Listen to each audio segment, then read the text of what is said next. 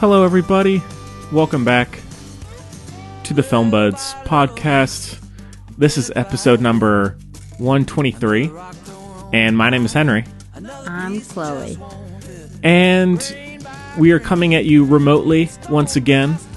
Yes. As always, we're trying to improve the audio, so hopefully it'll sound better this time. But thank you so much for joining us. And we have a bit of a special guest. Yeah. No. Returning fan favorite, my cat. Yeah. There's nothing I can do about it, everyone. I don't have doors. There's no doors in my house. What can I say? My parents are hippies. No, you're fine. And this time around, we have something a little bit different. We have a review of the new, I guess it came out last year, or it was done last year, but Phoebe Waller-Bridge's Fleabag Live, which was the last year. Yeah, but it was only it was just released for rent. Must have been before the show. Maybe she filmed it post show, but the show came from her original one woman show. Yeah, that's what I meant to say. Thank you. And yeah, so Fleabag Live, which is available on Amazon for rent, and all the proceeds go to help support COVID-19 charities. And then we have a couple retro... It was hard for me to click, Henry. I said, no, they don't get any of it. They don't get any of it. Yeah. Click it. And then we have a couple retro reviews of also a filmed version of a Broadway play. Or two. Play, yeah. Oh Hello on Broadway, which is done by John Mulaney and Nick Kroll. It's like a cult classic, except not bad. It's like a cult classic, but not bad. Just like niche, maybe. Like It's a big deal to a select group of people. Yeah, which is on Netflix. And then we also are going to be talking about American Son, which is the saddest play you've ever seen. Yeah, which is an adaptation of a Broadway play. And so a lot of interesting choices. And thank you. No, it is the Broadway play. I mean, it's a filmed of the Broadway play, basically. Right, wait. So we're talking about... It's 98% the same as the Broadway play. Oh, I see. Okay. I would say it's the same ratio new to Broadway play, new to filmed versus original version as Oh Hello. Okay. Well, yeah, I was just worried. Very close. In case... Same actors and everything. Okay. I was just worried because at first I thought I may have watched the wrong thing, but no, it's just a very close adaptation. Was it really sad? It was. Yeah. That was it. With Kerry Washington. Yeah, that was it. Okay, we're good. Then maybe a little bit of news. Maybe talk about Atomic Blonde 2. Chloe, that little announcement. Yeah. Can't wait. So, all the usual stuff. So thank you Except we got to work James McAvoy back into it. It's true. We got to work him back in. I don't know how. Yep. Could be tricky. Maybe she gets amnesia. Mm-hmm. It says, have we met? He says, absolutely not. We got to make sure Pennywise is in there again. Oh, of course. I need the original cast returning. I don't you know what I mean? Mm-hmm. Mm-hmm. Mm-hmm. Well, Chloe, how are you doing? Oh, not bad, Henry. I got I'm putting it wrong. I said to somebody and they're like, oh, that's so nice of you. No, I'm not nice. Someone's groceries were brought to my house by accident. Ooh. Because of a lot of people are ordering their groceries to their homes due to this situation. Right. And I said, well, this poses a new challenge. This is fun. So I put on my little mask, my little gloves, and I got my little, soccer cooler with the, it's got wheels and a little handle. And I just felt like I was in a weird little, almost like an episode of Hey Arnold, that kind of vibe. Like walking around the neighborhood with, these groceries, knocking on every door, seeing, oh, these are groceries? No, okay, bye. Okay, stay well. I was just walking around the neighborhood, do. Eventually, I found the owner of the groceries, so. Oh, good. That was good. Yeah. But They definitely weren't mine. And I was on a time crunch, Henry, because there was raw meat, like, Ooh. packaged meat, and there was butter. And I said, oh my God, I gotta get going. And also, we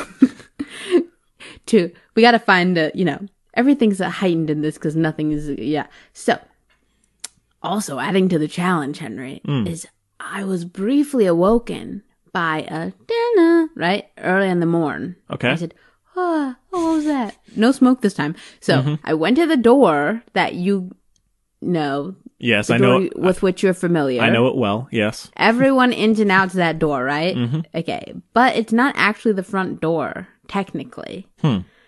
The big pathway up to the stones and then the columns and whatever. Yes. Technically, that's the front door. And somehow this person who's never been to my house, I assume, I didn't see them, figured that out. They knew. If they'd been to my house, that means they knew me, and they knew I would never order that stuff. Yeah. There was a lot of beer and a lot of butter. It's 2 things, Globo and red meat. 3 things, they tried to kill me. So anyway, I guess they went up that one with all the groceries. And I'm saying it was like bags and bags and bags of groceries. And so when I heard the ding dong, brief, half awake, went to the door that everyone actually uses. I said, oh, that's weird. Okay, I guess bye. And I went, oh, good night. And then I didn't actually go back to sleep, but I went about my business, Yeah, of course. Half asleep. And then I said, after I'd kind of awoken after like an hour, I said, that was super weird. What's the deal with that? And so I looked around again, went down to the mailbox, and I said, oh, and nothing at the mailbox. So I was like, okay, very early, whatever. I said, no. And then as if going through the closet to Narnia, I walked up the path to the actual front door, which nobody ever uses. Lo and behold, Henry, a plethora of groceries. Man. And I said, oh, it's okay. I said, this will probably be kind of fun. Yeah. Wow. Well, yeah. I haven't had anything too exciting to talk about. Oh, first off, we should say... Well, it'd be hard to match the excitement of what I just... That's very true. I just imparted. First off, we should say new Music Buds is up now. Yeah. So check that out, which is our secondary show or second show. Other than that, today everyone at my coffee shop was asked to return their key just temporarily, just because the hours are changing and they want to make sure everything is in tip-top shape. So all right. so I whatever. So I ventured out into the you wild, yes. And I had my mask on, my homemade mask. What's yours look like? Mine has Irish themes on it. So, what does that mean?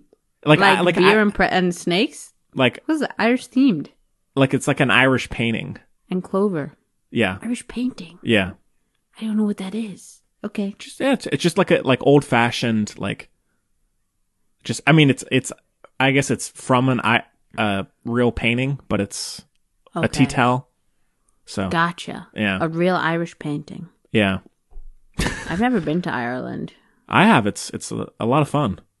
That's good. When did you go? When I was in middle school. Where'd you was it fun? Was it like interest? I mean, yeah. Yeah. We went to England and Ireland, so it was quite a trip.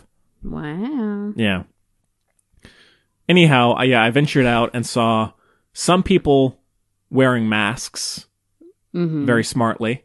And then I saw others walking down the main street right past each other. No mask. One of them had a small boy with him, young boy. No mask, just walking right past groups of people. So it was quite a jarring experience. But hey, I made it back safely. I had my mask on. So. Why'd you tell me the little kid didn't have a mask? That upsets me. Well, hopefully maybe it'll help wake some people up, So. Your mask? No, they're saying, oh, you know what? Maybe if I haven't already, I'm going to make sure to have a mask for. Oh, I'm with you now. Yeah. I'm with you now. Okay. Yeah. I typed in Irish paintings, and it's just a bunch of green squares that are coming up. Maybe it's because my internet is slow, but. I'll have to That's funny. send a photo and put, I straight up. or I'll put it on the Instagram. How about that? Okay. Yeah. So I can't see it. Perfect. Well, you can still look at it. Can't. All right. I don't know how, but I'll figure it out for you. Ooh, this one looks like that place in Inception. You'll have to be more specific. The cliff thing in Inception where nice. they come out of the water, but not in the James Bond kind of way. Right. Yeah. All right. Well. And also I've mentioned it recently, but there is a whole new line of FilmBuds merchandise on the filmbuds.com, including a new sticker that Chloe designed herself. Yeah. And some people have bought that already, so thanks. Yeah. No way. Yeah. And I also mentioned to Chloe, it's not up yet, but I am working on a hashtag listen at home hoodie, FilmBuds hoodie, that will be up there probably soon. And I'm going to try and do it to where all the donations will go right to charity for some kind of COVID-19 fundraiser. So keep an eye out for that. Should be up soon. All right. Well, Chloe, should we jump in? Yes. Cool. All right. Well, let's get into our first review, which is Fleabag Live. And we don't have a clip of the play, but I'll play a clip from the regular show just so you can get an idea in case you're unfamiliar. Make sure it's season 1. Oh, I will. Okay. So take a listen. You know that feeling when a guy you like sends you a text at 2 o'clock on a Tuesday night asking if he can come and find you? And then you open the door to him like you've almost forgotten he's coming over. Oh. Hi. Hey. Oh my god, definitely not. That does nothing for you. What? These are my clothes, Boo. I've been wearing these all day. It's really not that bad. It's really You got them all by the balls, causing waterfalls. How did you meet? She used to be our godmother. But then their parents split up. Mum died. You really are very good looking. Thank you. Very, Thank you. very. Thank you. It's been really nice to spend the day with a normal family. Okay, so Fleabag Live. Oh, God. Let's see. Stars Phoebe Waller-Bridge. Here we go. So I guess it's National Theater Live Fleabag. I guess that's how it is on IMDb. But it's directed by Vicky Jones and Tony Gretsch Smith. And it's written by Phoebe Waller-Bridge and also stars Phoebe Waller-Bridge. And the synopsis is a rip-roaring look at some sort of woman living her life. Okay, no, I need to start that over. That is absolute. Keep going. I love it. I'm not laughing at you. I'm laughing at the thing. No, I've completely butchered this. So, okay. A rip-roaring look at some sort of woman living her sort of life. With family and friendships under strain and a guinea pig cafe struggling to keep afloat, Fleabag suddenly finds herself with nothing to lose. What? Okay, I like it. Yeah. She finds herself with nothing to lose. Yeah. I don't know if... I want to know where they took that one from. Because that's totally different than all other IMDb things, I feel like. You know, that we have a history with hating the IMDb... Yes. Summaries here. Synopses. But that one was particularly weirdly bad. Mm-hmm. And I feel like they wanted to sound like Phoebe Waller-Bridge would have written that, but I don't think she would have. Yeah. But I could be wrong, but I don't think so. Hashtag I doubt it. Tony Shalhoub, but... Yeah. All right, well, this has been turned into a major hit show that's on Amazon Prime right now. 2 seasons. And, yeah, with a third one coming soon, right? Or am I wrong there? Yeah. Maybe. I really don't know. Well, probably. Yeah, now, for me, I just watched the first season for the first time this past week. Before or after? Before. Oh, so you watch the thing, then you watch the stage thing, and that's where you're at. You don't know Hot Priest yet. No. Okay. I had heard a lot about the show, and From me. really liked... yeah. And I really liked the first season of the series. It's so smart, and it humanizes the characters in such a real way, which I really appreciated. And Phoebe Waller-Bridge's writing voice I thought was very unique. Yeah. All of that I really, really liked. And I think with Fleabag Live, I liked it, but I prefer it in a TV form. For sure. I liked watching her do the solo performance, but if I had the choice, I think I would still stick with the show, because some of the humor works a little bit better when there's other people to bounce off of. Definitely. As well as the direction and editing can help. Mm-hmm. Steer you. Yeah. Yeah.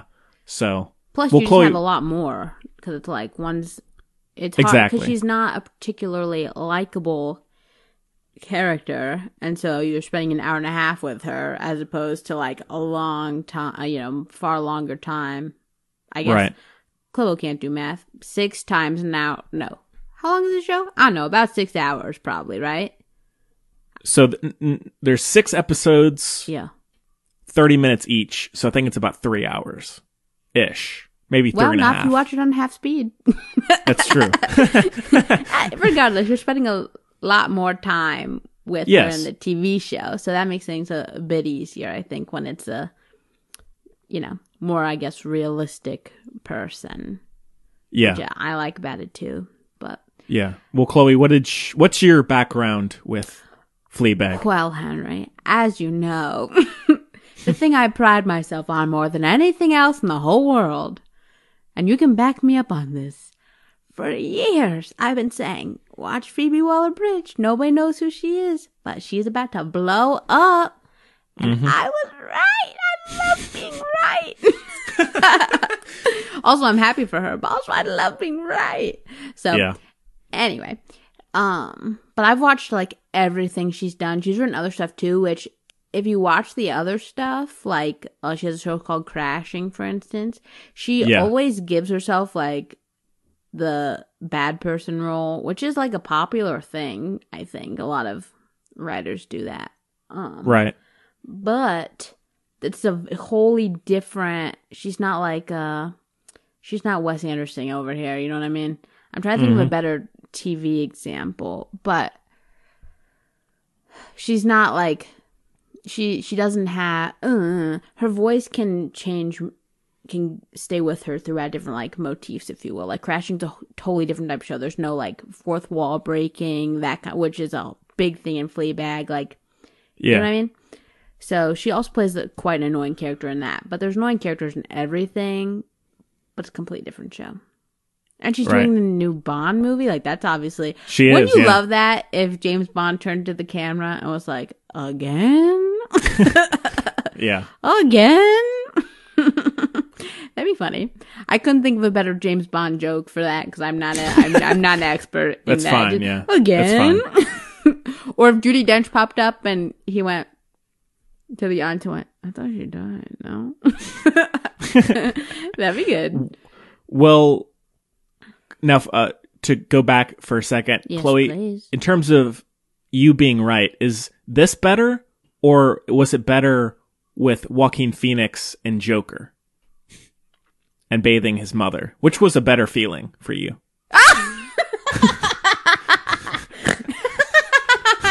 Well, Henry, that's a great question. That is a great question. I think I might have to ponder because I think my answer could truly give a lot of voice, define who I am as a person. Right. Which type of ride I prefer. You know what I mean? Yeah. Two very big moments in your life. And one's noble, kind of like, you know? Hold my head a little higher. Then the other is like, I tried to tell you. I tried to tell you. You know? Yeah.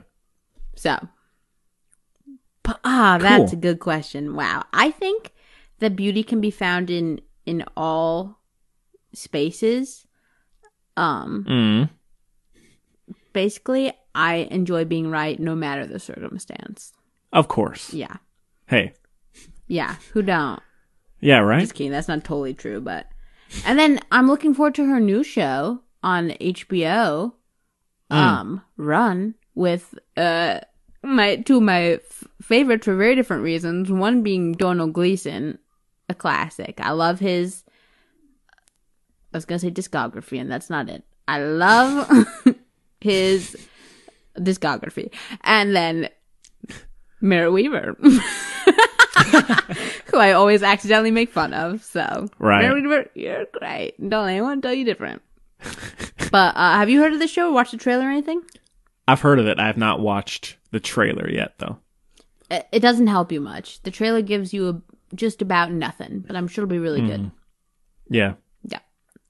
Well, this also talking about Fleabag Live, and I guess we'll talk about it a little bit in Oh Hello on Broadway. Oh, but hello. one issue, as I'm sure many people might have, is watching a theater performance that's filmed isn't nearly as Dynamic. engaging or dynamic as watching it in person. So while I do like getting to see this play, It's like a weird limbo. yeah, it still doesn't fully bring me in.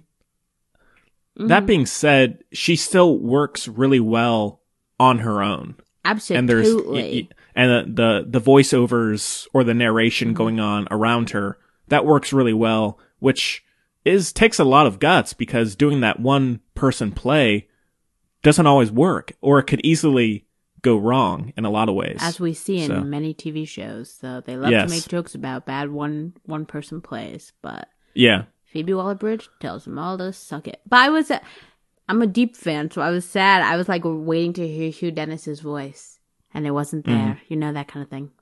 But Yeah. I think, why am I blanking on? Oh, whatever. What's her name? My brain's telling me Bubbles. That's not her name.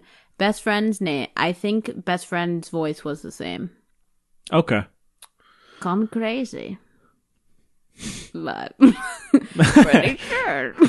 Pretty sure it was the same guinea pig for both. Yeah. Well, talking about now going into the show, I didn't know anything about the death of the friend. Mm-hmm. So all of that was pretty eye-opening, but it was done really well, I thought. Oh, yeah.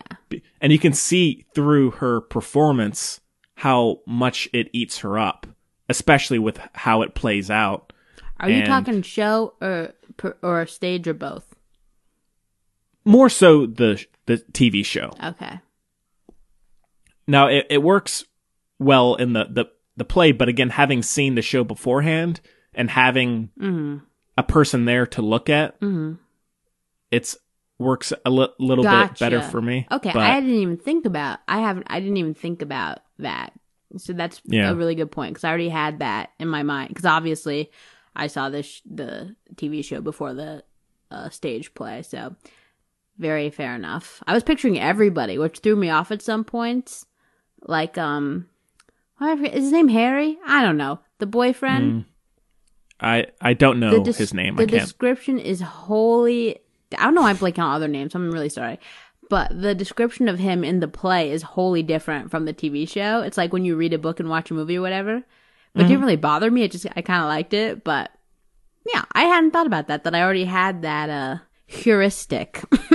Right. Those availability heuristics, if you will. So yeah, that definitely could make it not as good, I guess, if you haven't seen the TV show. Right. But I'm not mad about it. I wouldn't. But you're right. I don't know if I found it super. It definitely was not more entertaining or whatever as the show, for reasons you can imagine. Like we said, because you either have a play where it's like you're in the environment, like it's all a thing, right? Never to be done exactly the same way again, and all the people in the blah, blah, blah. And then you have a TV show which makes up for that with, like, you know, You can look over here, you can look over there, shots and beautiful and music and blah, blah, blah, blah, right? But then you're in this weird middle place, which is like, oh, this is cool. Like, for instance, I saw Rosencrantz and Guildenstern are dead, as we all know. Famously, I saw that performance on stage, and then they showed it and it was the new one with Daniel Radcliffe, etc. And then they showed it at one of our local movie theaters that likes to be artsy and stuff, and tickets were super expensive, but what can you do? And I saw it with my mom because I was like, Mama, look, this was like the best day of my life. I met one of my heroes, and look, and now we're watching this together. That's so beautiful. But obviously, the vibe was a lot different watching it on a screen than being there. But it was nice for other reasons, and it's just kind of one of those things. But also, if it's what you have afforded to you, then it's what you're going to watch. Like, it's really cool if you live in England, you can take a train, and they're a lot better over there about appreciating the arts and stuff. And I know there's some of it here, but it's just a totally different world. Like in England, you know, they do student shows, whatever, like constantly. So you can always get tickets for like $10 or whatever, which hopefully is accessible for, you know, seeing Harry Potter. But that's not why I went. That's not why you go, but you take my point. But like even my mom in college or high school, I think probably college, got to like sit on the stage with like Anthony Perkins performing and that kind of stuff. Oh wow. Like that's like the cool deal. So this is kind of like, that's kind of the intention, I feel like. Right. I totally went off not what I was going to talk about, but there we go. No, you're fine. Because I guess we talked about it a little bit on the show when Henry Wilkinson and I went and saw Les Mis recently. It's being there and being with the audience and with the actors being right there in front of you. The collective gasp. Exactly. That worked so much better, I think, than if I had just watched a filmed version of it, you know? Yeah. And I think it's the same thing with this. Now, I would love to see the show in person, and then that may add a whole other level. But... I would have loved to see Russell Crowe in Phoebe Waller-Bridge's one-woman show. Huh. Yeah. Interesting. Anyhow, even just talking more about the show, I guess, all of the characters are... Oh, first off, Olivia Colman. Incredible. That's another one... That's another one I called a long time ago. I just want everyone, probably not in America. I called her in America, okay? Because I know Peep Show and stuff has been, I know she's been around, but for way before she got her Oscar, I said, one of my very favorite actresses is Olivia Colman. So underappreciated. And here she is, and that makes me happy. But yeah, she is amazing. Watch Broadchurch, everyone. Oh, yeah. And we've been watching Flowers. Oh, so good. Yeah. She's amazing. Oh, Flowers is so good. On Netflix. Y'all should take listen, it's so good. Yeah. Yeah. But also, my favorite, this is a good tie-in, as you know I like to do, in the Matthew McConaughey True Detective wall sense. But speaking of Olivia Colman, Broadchurch, my favorite recorded play ever is the Hamlet with David Tennant at the Royal Shakespeare Company. Sure. Because it's when they recorded the performance, they did it in such a way that it was filmed like like American Son. So like they were doing it like this is a movie more than recording a play kind of deal, right? Right. But it had a little more of the, like, and I could be wrong because it could just be a really good set, but I don't know if that was the set, the American Son set was the same set as the show itself. I don't feel like it was, but could have been. But in any case, they filmed the David Tennant Hamlet and Patrick Stewart. They filmed it on the actual stage and everything, but they had tons of cameras and lots of cuts and close-ups and whatever like that. You know what I mean? Yeah. And they went outside for a minute to dig a grave. It was very exciting, adventurous. But well, in terms of just talking about the the show, the dynamics between, I think the sisterhood or sister dynamic is very compelling, and also the troubled relationship with her father. All of that works, and it's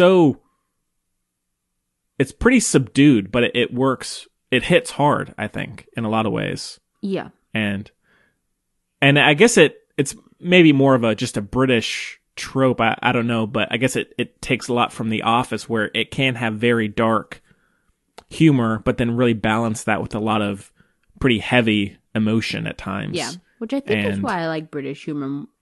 As you know, it's my wheelhouse. I think it's just like more honest. Right. And, not like, I don't know. When I think of American comedy, I low-key think of like Amy Schumer and stuff. Just like, sure. Yeah. Look how progressive, like liberal we are, because I'm a woman, I'm talking about it. But it's not like, but what they're talking about is built in earnest. Like, it's actually the funny stuff you would say with your family and you would never say in public. And that's why it's funny and like touching. Yeah.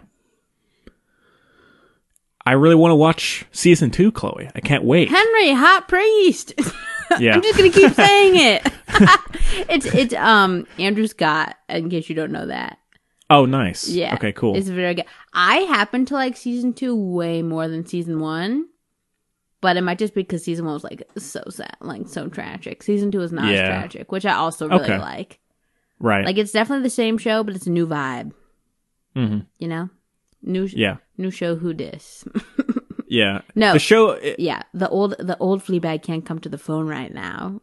Sure. I killed her, or because you killed her. I don't know what that. I don't know. Taylor Swift. I don't know. But yeah, season 2 is. I like season 2 more.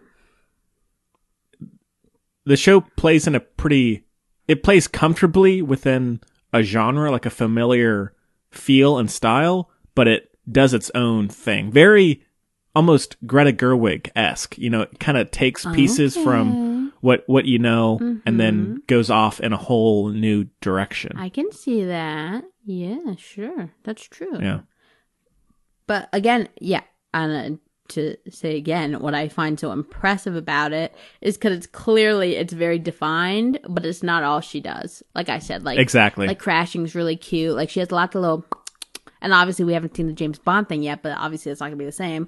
So I find that really impressive that she can fit that all into each other, and I like that she has yet to name a character Phoebe, because I really don't like that. Like, that's just my own thing. Even like the Mindy Project, like. Oh, right, yeah. At least the Dick Van Dyke Show, they call it the Dick Van Dyke Show, but his name of the show is Rob Petrie. Somebody explain that to me. I don't know, but I prefer it. You know what I mean? You're also kind of limiting yourself. Like the show I really like, Miranda. Her name's Miranda. Now, you know what I mean? Which I get, because it's like a passion, like a lot of those, it's like, and I don't know Phoebe Waller-Bridge's whole life, but a lot of those kind of shows, it's taking a lot from your truth, which is why they name it, I think, themselves. It's like, well, if I have one project I can do, it's going to be this, because it's like my heart, my story, right? But it's like, you can still change your name. Just do your middle name or something. I don't know. But yeah, I don't know. But yeah, I love her. I think but I also don't watch, like, I should be clear, it's not my usual. I know I come off really snooty and stuff, but it's not my usual thing to watch one person play record, but like, I don't even watch stand up really, even though I really me neither. I love me some comedians and everything, but it takes a lot of effort for me to watch. Like, I watched the James Acaster ones on Netflix because I was like, that's my guy, I'm not gonna watch it. Come on, I'm just glad he's up here. But that's another one I call Jack Whitehall. Y'all can suck it. And James Corden, but that's gone south because now he's annoying. He used to be, but anyway. Yeah. So. But no, I get that. I'm the same way with stand-up comedy. Yeah. So, like, I watched this, but I was also like drawing while I was watching it. Yeah. Which is kind of I was designing that hoodie. Yeah. While I was doing it. So. Yeah. Because you really can just listen to it, I guess, not to disrespect her. Like, she's acting and she's good at it, but also, and I've said this before, I don't love stage acting. It's why I like movies more than plays, is because I don't like make sure the mezzanine can see it. Like, you know what I mean? Sure. Not for me, but she was still good, but definitely better in the show. And yeah, there are a lot of things. My favorite thing, like I said, is a movie that's like a play. Like we were talking about Hateful Eight last week, but it's this very delicate, like tightrope, I guess. You know? I'm picky. But I wasn't mad at it, and it also gave me. It was cool to see like the bones, because I've like read it, but I haven't seen it performed or heard the original. You know, obviously, and so it was cool to see like the bones of what became a show that I really liked. That then became like a phenomenon, which is really humble brag, but like a phenomenon, which is like really cool. So she done did that thing, and she done did it well. And I'm not mad I watched it. You know what I mean? Mm-hmm. But it was weird. It wasn't like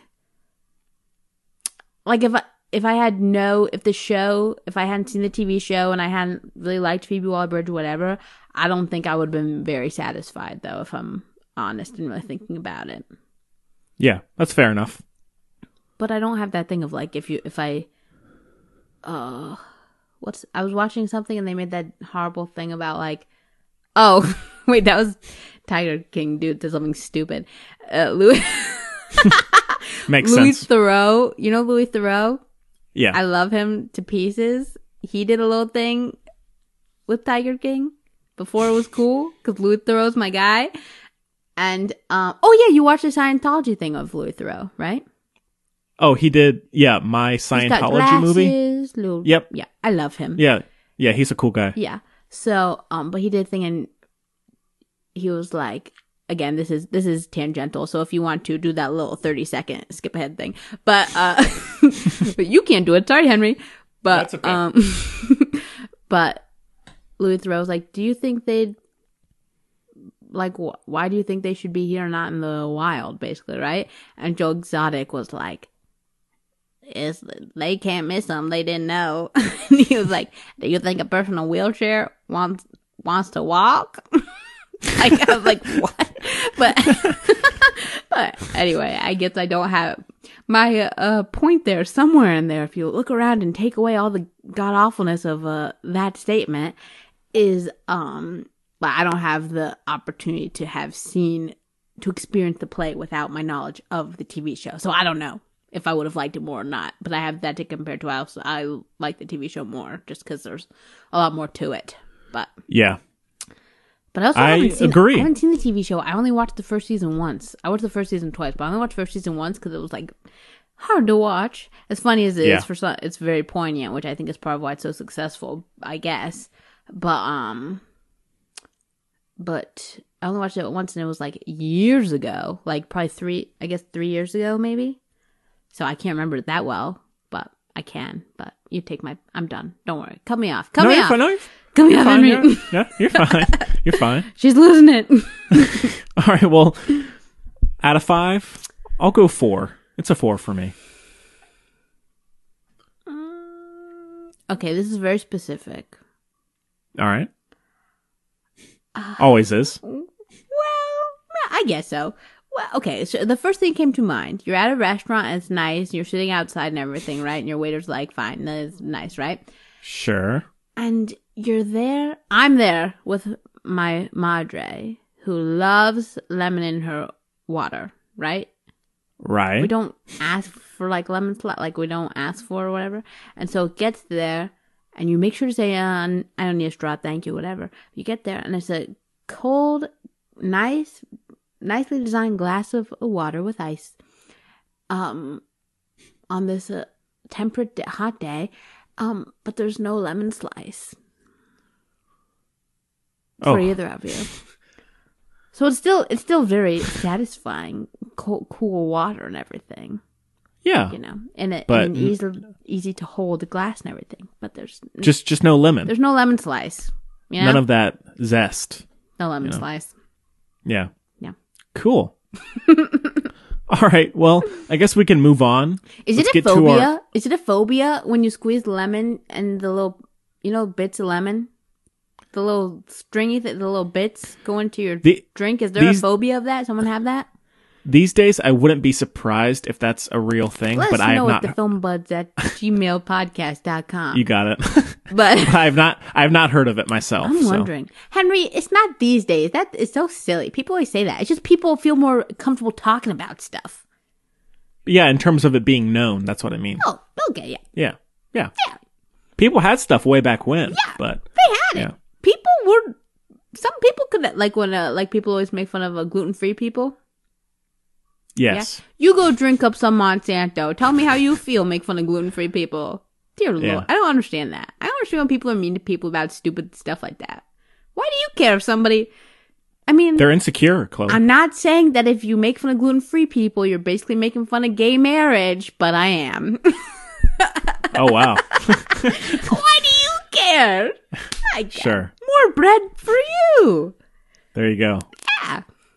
All right. Well, let's move on. Let's get to our retro review of Oh Hello on Broadway, Hello.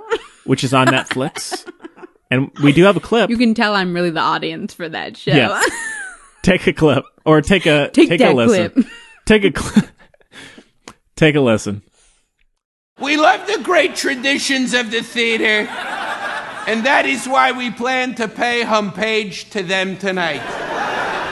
For example, the one-sided phone call. The one-sided phone call. This is very good. This is when a character makes a phone call, but they do it in a very stagey way where they repeat the phone call information to the other characters. First get a telephone no one would have in real life. Oh, hello. Then, please do way too much business with the phone. Really show the audience you've been working with the prop all week. And then, ladies and gentlemen, a one-sided phone call. Ravi, a melodramatic wash, please. Okay. Oh Hello on Broadway came out in 2017. Rule of threes. I'm done now. Don't worry. Yeah. And it's directed by Michael John Warren and Alex Timbers. And it's written by Nick Kroll and John Mulaney, and also stars Nick Kroll and John Mulaney, as well as a surprise guest. 2. Oh, yeah. Yeah, 2 surprise guests. How dare you? And, well, now this one, similar to Fleabag. Now, I had not even heard of Oh Hello before. So this whole... Henry, that makes one of us. So the Comedy Central show and then this Broadway play I had no knowledge of. So it was all new to me. Well, Chloe, you want to start off since you're more familiar with it? No. Okay. You go first. It's All also right, a well, podcast, you know. Shout yeah. out. Yeah. But listen to us instead. Yeah. We're more pleasant, crotchety old men than those two. So maybe with Henry. What's up? No, I was trying to think of how we could be them, but not really. I was saying one's a Jewish. But that was the end of the list. That was all I have. Okay. So This people think the Jewish one's kind of annoying. Well, and people think John Mulaney is like adorable. So maybe it fits. Okay. The show, similar to Fleabag Live, at first when it started, I was a little You were hesitant? Worried? hesitant just because I didn't like being so distant from it all. Even if it was well performed, I felt like I wasn't really engaged in it. Yeah. And But they interact with the audience as well. Yeah. But whether it's through the direction or maybe there's just more going on, I really liked it by the end. I was really enjoying it. Wow. It takes a little while to get used to the style, especially have it being something that you're watching, not experiencing in person. Yeah. But I thought John Mulaney and Nick Kroll were perfect together, and it was very consistently funny, and the surprise guests are a nice detour. Lemon. Yeah. Lemon yeah. slice. Yeah, exactly. I thought it was very well performed, well designed, well written. So I was really liking it a lot, Chloe. Yeah. I love how because again, they're kind of not the most. I mean, you know me. I'm basic. I like little sweeties. You know, but I mean, they're funny, and also, again, you know that underneath the cardigans, they're very nice humans in real life, so that kind of makes it easier. Because it's, what was I saying? It's like they're kind of like playing pretend, right? Whatever. I really like that kind of deal because I think there's something sweet, like an extra little piece of heart about it. But I also like how engaging it was. One, because like there's a little bit of interaction with the audience, even though you're not in the audience, but also it's like very meta. Yeah. Like it's like a play within a play, number one, but then they also go over with you like the rules of plays and like, you know, they mess around with that kind of stuff, which I love in this kind of atmosphere because, you know, this is like the silly version of Waiting for, however you want to pronounce it, Gal Gadot, but oh, yeah. But it's just, yeah, it's really fun. I love it. I'm glad you like it. Yeah. And they do a lot of stuff together. Like we've said, you've seen Big Mouth. Yep.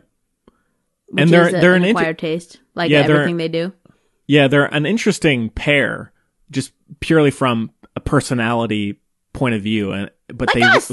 Yeah, exactly. Yeah, but they work really well together, and they have very good chemistry. Yeah. And you can tell how much they're enjoying doing the play. Yeah, that's what makes it so much fun. Yeah. That's what makes it so much fun. And they clearly like trust each other a lot. Yeah. And it's difficult to say. I mean, it's why they're successful, I guess, is they're so good at what they do that they just have a kind of a built-in level of professionalism. So, right. like, they respect their audience, whatever, but they can still play around. You know, like at the end when Nick Kroll like goes and is like, bye. And they just like, you know, again, like riffs with the audience. Mm-hmm. But it's totally worth your time to watch, even if you're not in that environment, which would make it kind of like exciting. You know what I mean? Yeah. Yeah, totally. Yeah. Trying to think. There wasn't very much at all that I didn't like. Probably the only thing would be the tuna obsession that maybe goes. I love it. Now, I don't mind it in theory. It's at times humor I think I preferred that you don't so much. Yeah, it's more so maybe a little overdone towards the end. I didn't mind it as much earlier on where it's more minimal.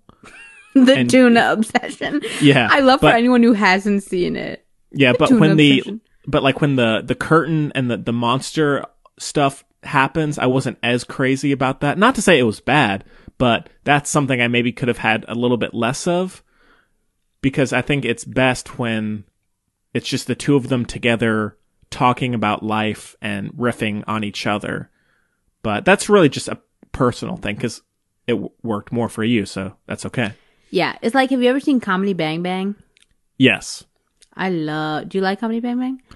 I've only watched a little bit of it, so I love Comedy Bang. Gemma jokes that I like love stoner humor without having to do any of that makes sense. The things. I'm just already there. Right. Yeah. So it's like, it's kind of that, but I think it's more accessible, I think, than the rest of that. Like, have you ever seen The Kroll Show? No. Yeah. I think no offense, I don't want to offend anyone. I think the smaller piece of the pie chart, if you're saying, are you a John Mulaney person or a Nick Kroll person, I might be the little bit that's not Pac-Man, the negative space that's a Kroll person over a Mulaney person. Okay.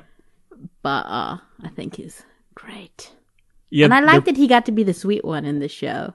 Yeah. You know? I mean, they both have their cons, but mm-hmm. Overall, but yeah, they're both pretty multifaceted actors or performers. Yeah, Nick Kroll does a lot of serious roles as well. Yeah, And he can pull them. He's good. He can pull them off. Yeah. My favorite of his is probably still the douche in Parks and Rec. Wow. But I like him a lot in Big Mouth, as I do John Mulaney. And yeah, they're very, very diverse with their choices, and they do it well. It doesn't feel like they're trying to make a point. It's just, it seems like they're actually interested in having a diverse filmography, you know? So yeah, I would say so far Nick Kroll is more diverse than John Mulaney, but I know it's a different vibe. And he was also a head writer on a TV show for a long time, which kind of obviously, as you know, where Nick Kroll kind of did his own thing. But yeah. And then did you ever watch that short-lived which I liked, the John Mulaney show with Martin Short? No. It was cute. It's old now. I don't know. Right. It's old now, but I'm a big, well, not anymore, but I've seen like, well, bar the recent seasons, if I'm honest, I've seen like every episode of Saturday Night Live several times, up to like 2014, probably 2015. Yeah. And then, you know. Yeah. After all the last biggies left, like after, you know, Will Forte, Bill Hader, Kristen, yeah, what's her name? What's her name? Oh, Kate McKinnon? No, what's her name? Bridesmaids. I'm totally blanking. Kristen Wiig? Yeah, Kristen Wiig. Oh, yeah. You. I said Kristen, you said Kate McKinnon, who's also still on the show. After they all left, I was like, but then I tried. But I just don't think I've told you I don't like Kate McKinnon. I don't like any really. Yeah. But yeah. So I'm a big fan of SNL, and that's where John Mulaney was for a long time. Mm-hmm. He kind of popped in now. I don't know why he never did Weekend Update, but who am I? Don't know. That had nothing to do with what we're talking about, but I'm so sorry. No, you're fine. You're fine. The guest star, again, I won't spoil it because it is a pretty fun, for any comedy fans, again, it's really SNL. nice. Yeah. And that section, purely from how much you can see Nick Kroll and John Mulaney loving who they're talking to. Yeah, the reverence. In that format is so great to watch. Exactly. Yeah. It's got a lot, as weird as it is, it's got a lot of heart because it does. It's the kind of thing where like, it's almost like on the film buds. Nope, this is the film buds on the music buds, which I just realized is funny. Yeah. Because you're but anyway, so, oh wait, that's all of them. Yeah. Okay, sorry. They're fine. What? Yes. Okay, so I was saying, so in the music buds thing, we were saying, so my favorite, there's a video because of one of my favorite songs, because it's filmed for the Killers did live at Royal Albert Hall, and one of my favorite parts is when Brand Flowers like realizes everyone's singing a song or whatever, just that kind of feeling that's so lovely. It's kind of like the same thing, I think, where like they're like, oh, look where I am, this is crazy. Look who I'm talking to, someone I looked at, that's crazy, like that kind of thing. Yeah. So very pleasant. It's not too long or anything, you know what I mean? Yeah, it was maybe, and then you're out. Yeah, it was maybe a touch long, or it was. I didn't like the opening bit where they're walking. Yeah, I didn't like that as much. I was like, when the curtains opened and you saw the set, I was like, okay, I wish we had maybe spent 5 minutes doing an intro and then the rest was there. I didn't need as much introduction to it. Yeah. So if I could cut anything, I would probably trim that first section down. Me too. It might come from a sense of like nervous, like insecurity almost, because again, it is like kind of niche. Yeah. So I'm trying to like, but it's basically like the two puppets from the Muppets come to life and have their safer ones. Yeah. Yeah, it's like that. Mm-hmm. All right. Well, anything else about Oh Hello? Oh Hello. I mean, it's the best. I don't know. It's good. I think it's worth a watch. I don't know. Do you think it's worth a watch? Oh, I think it is. Yeah, I was very pleasantly surprised because again, I knew nothing about it, and it was. You must have been. That must have been a thing for you then. You must have said, "What the heck is she having me watch now?" Yeah. But it was okay, though. Again, these unconventional choices are what work. Wow. So that means that if you are someone who hasn't heard of it before, you can still enjoy it thoroughly. Yeah, I think you're either going to really like it or maybe not so much. Mm-hmm. Which is fine, too. Like, I can see it really grating on a lot of people. Oh, yeah, for sure. And they'll be like, what the heck is this stupidness? Yeah. But it's like, Henry, we're both big fans of the show Vicious, the PBS show. Yes. I don't know. Is it PBS? I don't know, whatever. The show Vicious, with Derek Jacobi and Sir Ian McKellen. Yeah. And also Ramsay from Game of Thrones. Mm-hmm. But sweet. And also, anyway, lots of good people are in it. But this is almost like that show on drugs that I've never done. Yeah, that's a good way of putting it. And not allegedly, I really haven't. But you know what I mean? Yeah, totally. All right, well... I got it. I got a better one. All That right. doesn't have anything to do with drugs. Okay, great. Because it's not really our whatever. But it's like if... What was the other thing? Oh, if Vicious had... It's all weird now. If you think about anything too much, it gets weird. But Vicious and what's that show everyone loves? Like Adventure Time and Rick and Morty. If those two were a little peanut butter and jelly in a sandwich, then you get Oh Hello. Sure. Yeah. Especially all with right. tuna. The tuna. Yeah. Oh, totally. Yeah. All right. Well, out of 5, Chloe, I'll go 4.5. Yeah, it's like, yeah, 4. Yeah, and since these days people are stuck at home and it's on Netflix, you should give it a watch. You know, you may love it. Yeah, worth a shot. Why not? Worth it. Yeah.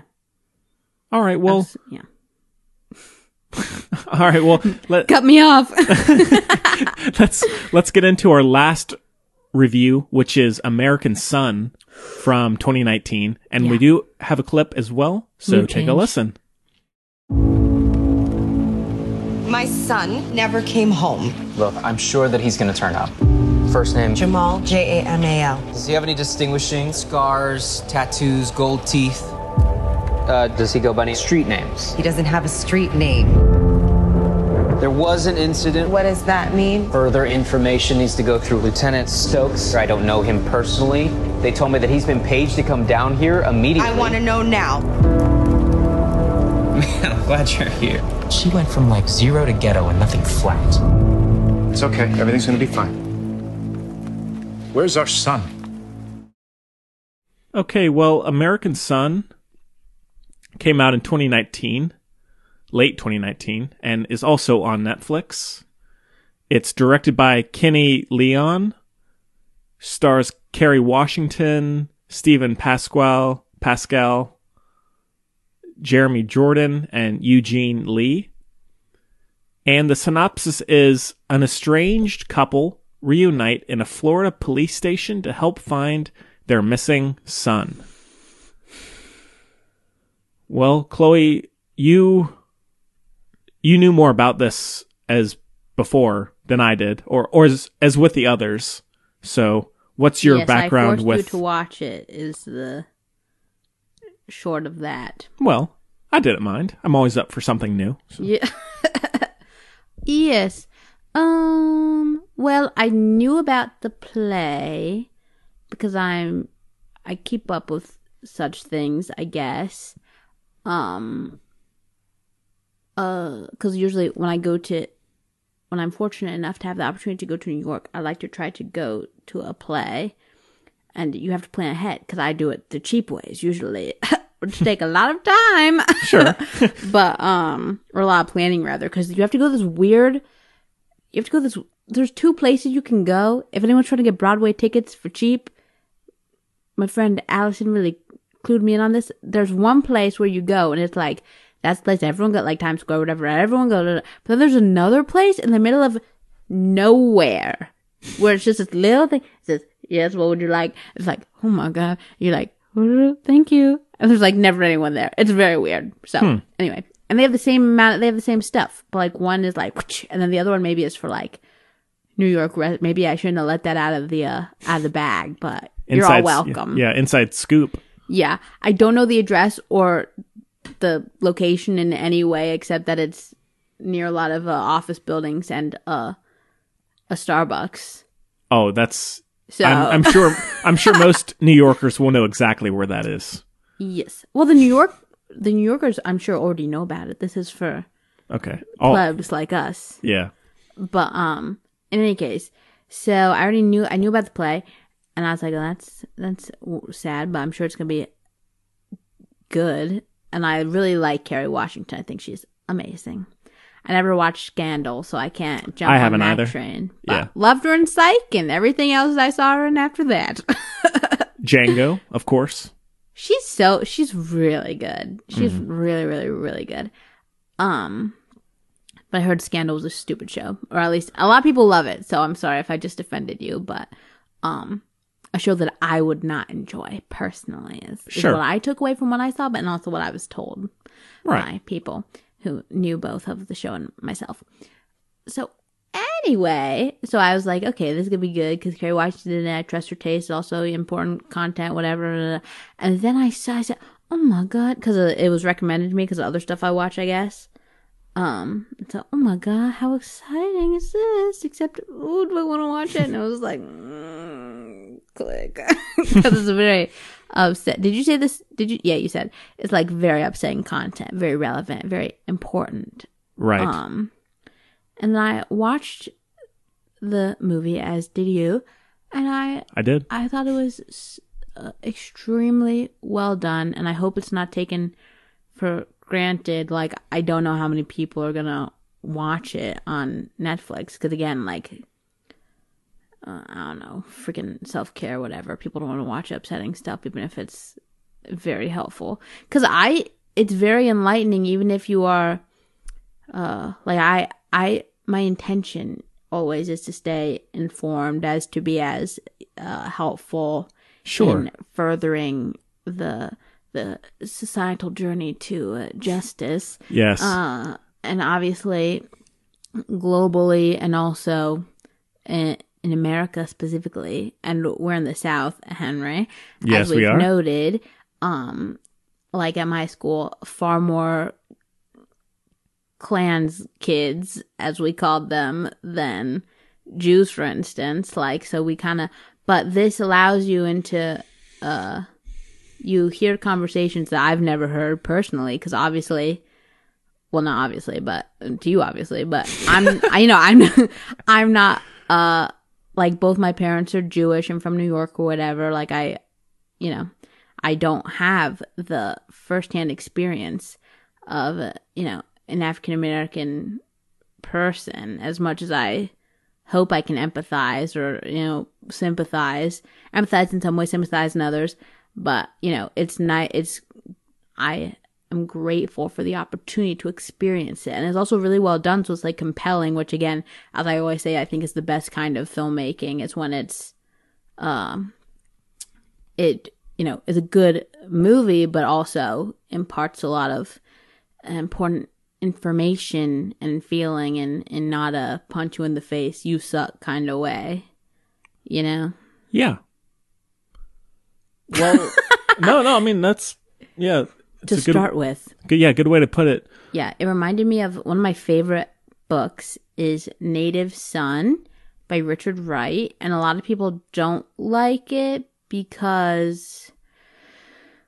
Don't get me going. I know I picked a thing that's a very political, even though it shouldn't be political because it's human rights, but here we are. So, it's okay. The thing I like about Native Son that a lot of people don't is the main character. Richard Wright is one of, I think, the greatest American writers.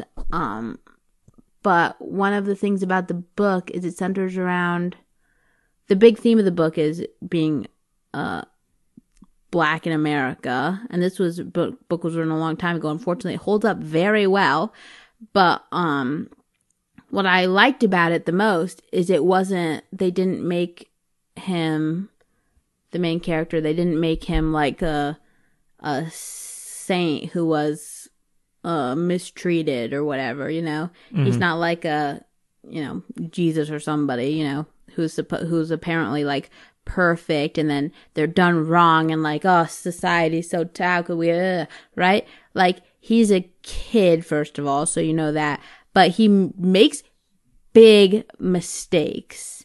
But the book highlights, and the book is far more extreme. Like, if you listen to 2 seconds of the show, you know who I voted for. So I think having marijuana possession should not be an illegal thing by any means. But I'm talking about drugs a lot in this episode. You know what? That's okay. That's all right, Chloe. We're here for you. Thank you.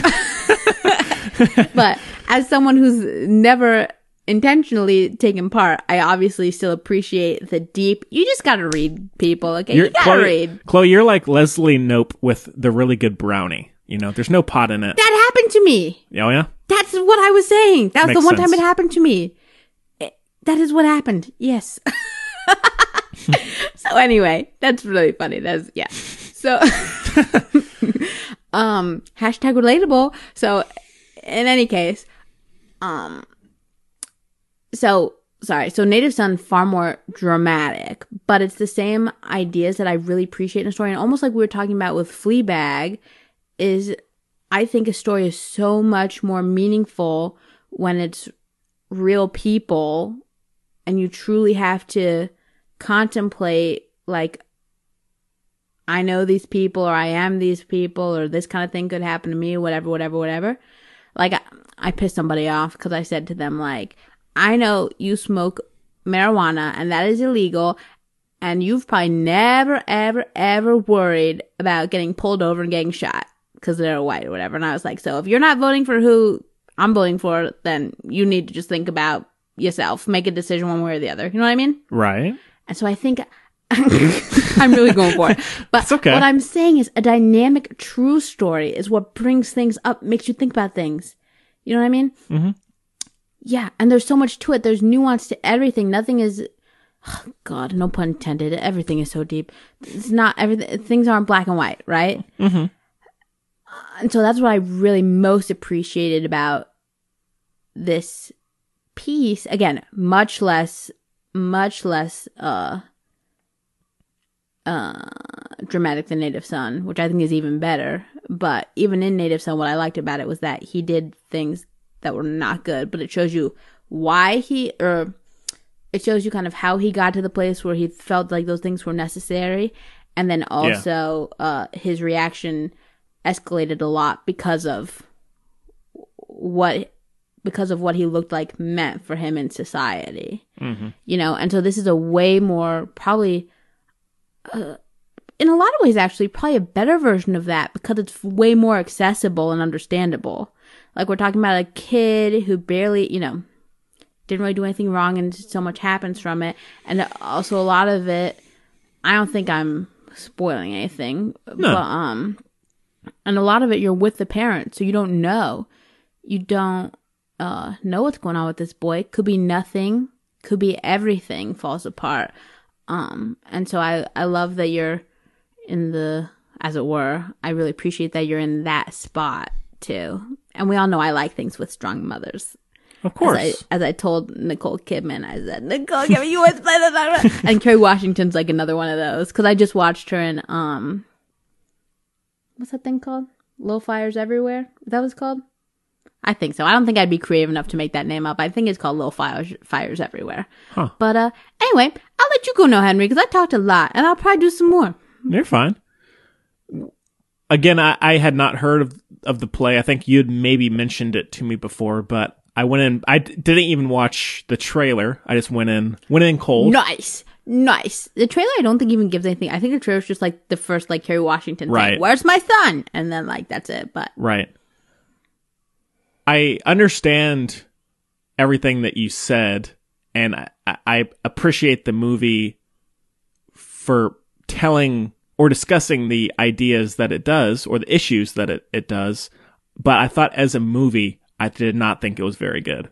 I found the direction to be very heavy-handed, and it reminded me a lot of, And I agree that it's important to be blunt when dealing with social issues, but it reminded me in the worst way of Crash, that movie with Sandra Bullock from the early.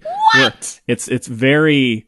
I thought it was very telegraphed and not as a movie.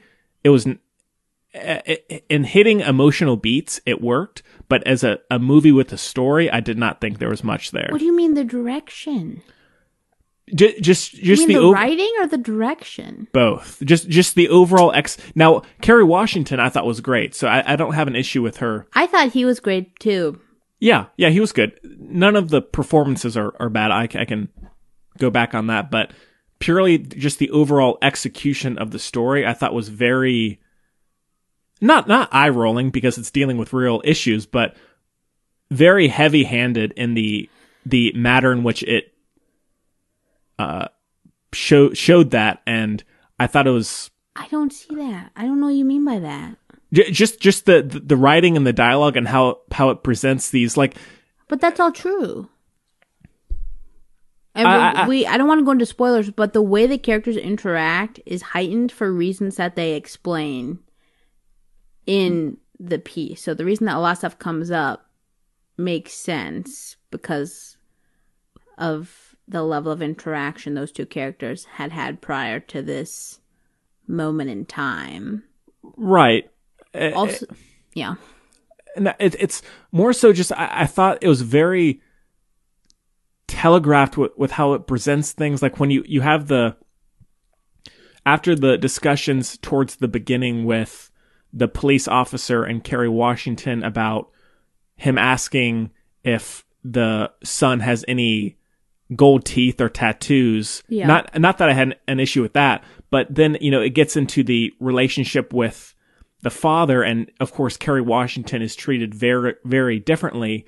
But right when the husband pops up, he's this white FBI agent, and of course the police officer treats him with like the utmost respect, which again, I'm not saying that doesn't happen. It's totally true.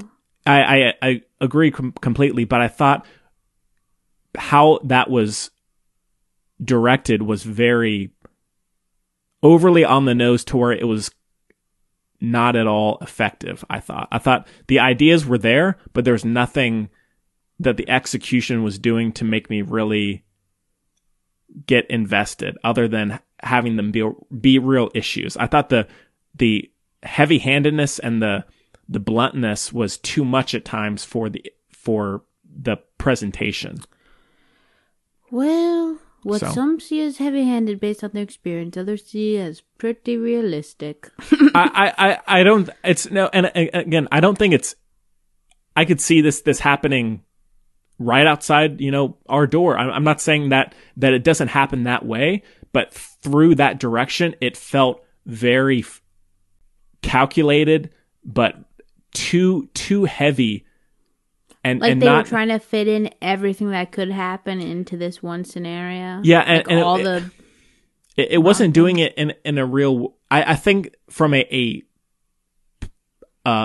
theatrical perspective, I think it would work so much better because you're there in the room, you're seeing it happen. But from a cinematic standpoint, I thought it was very inert and too on the nose to where it became. I don't want to say cliched because again, it's a real issue, but how the direction was done felt cliched, even though it shouldn't feel that way. So I thought there could have been a way that would have been more subdued and less like beating you over the head, where a theater production would work better for communicating the story. So I don't think I needed to see it in the way that it's done as a film. I would say that. No, I don't think it's a terrible movie by any means. It's just that it was really lacking something for me from watching it as a movie. Also, why does it say at the beginning a television event? That just makes me think even they probably did it on TV. Yeah, but it but I feel like that makes it okay. So this is a TV movie version, and it just makes it cheapens it a little bit. I don't see why they needed to have that in there. I mean, they maybe should have edited it out. It might have been for TV originally, and I think it. Because I mean, it is Netflix, so well, yeah, but Netflix procures like a tons of like in England again. Oh, I and think oh they're a yeah, lot I'm better not about communicating their art. They play movies on. I mean, they play plays on TV a lot as like that kind of thing, and they're way better about kind of like allowing this to the community as opposed to in America, for instance. I think Broadway is seen as like this like right either like plays like this one are for like the hoity-toity whatever, which I hate that's like kind of true sometimes, and then the other one is like, if I'm in New York I have to see what came to mind was Cats, which is a little bad now, like Wicked, like I have to go see it. I don't even know if I don't know, freaking SpongeBob, that's closed, I know that, sorry right y'all. But you take my point. The reasoning for having it in there makes sense, since it was not a original Netflix movie at first.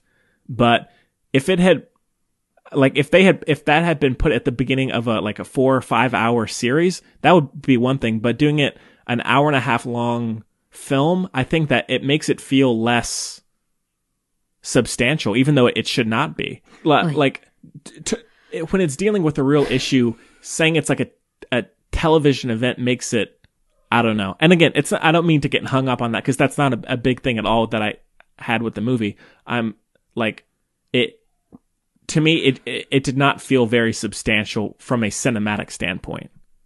Sure. Thematically, sure, but everything else, not so much. I think it's important not to hold movies which themes such as this to a higher standard, because they have that like it shouldn't be a niche thing to think about. This should not be like a niche place of the art form where you're forced to pay attention to other walks of life, because that's kind of like what movies were started as, kind of. Right.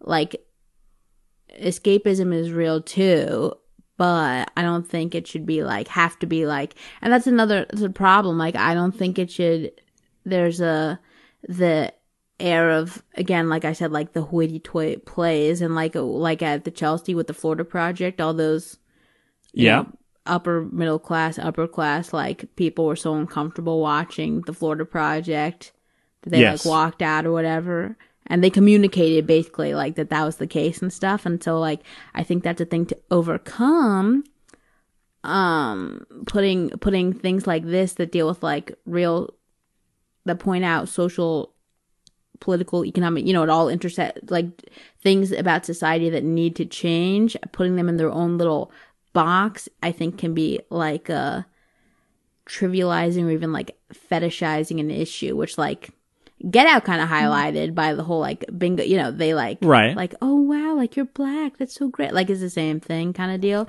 Well, I'm by no means putting it in its own. And like when people ask me, like if ever they're like, if someone finds out I'm Jewish, without a doubt, a majority of the time, vast majority of the time, and this is they say like, oh, do you know blah blah, which is like a Jewish person from freaking Transylvania. No, I don't know them. Right. Like, you know what I mean? And this is, it might be the same kind of, I mean, I don't want to, again, because I've been judged for even the way I look, the way I, whatever, and I don't want to put down anybody else, but I think it's fair to say, like, this movie might not feel so distant to me, in part because, like, my family, because of what we've dealt with due to our minority factors, whatever, we talk about it a lot. Like, we talk about, like, God, imagine, because a big thing, I think I talked about this a lot with Black Klansmen, like, the Jewish struggle put on us, frankly, is similar to, I think, the African American, at least, struggle, except like Jews can hide usually, like that's a thing. Like we all know that's a thing, or at least Jewish people know that's a thing because we've had to before. Like a you know, little blonde Jews were taken in by families during the Holocaust, and like little brown haired Jews weren't, because they're like, well, they're gonna find out. But if you're blonde, apparently it means you can't be Jewish. So yeah, come on in, like that kind of thing. So it's a little more, maybe I've had those, you know, windows a little more open. Yeah, than and whatever. No, I mean, I'm by no means. It didn't feel distant to me. I'm not, because I thankfully haven't had to deal with that really in my life. But I'm saying purely from I feel like we talk about this a lot. Purely from a cinematic perspective, and even when you bring up Black Klansman, like if, for example, that movie had been done, but for some reason the characters had been lacking, I would still appreciate those themes that it's talking about, but I would still criticize the filmmaking. And so it's just the same thing with this. The emotional thematic elements are very much there, and I'm glad that they're being discussed, but from other parts of the cinematic construction, I don't think it works totally. And not to say that it's horrible. I'm just saying there was a big imbalance for me in watching it. I thought that the discussion was interesting, but from a cinematic form, it wasn't very, satisfying in a way, which... Yeah, but even that in and of itself, I'm not saying that from me, it's like a rubric that's very similar, but it's still a different rubric than you would give to, like, Fleabag on stage or whatever. Like, I'm not saying here nor there. I'm just saying, even like, I appreciate things discussing and everything, it's still like a little different. Yeah, I agree, but if we were talking about a generic comedy, I might say the same thing. I'm saying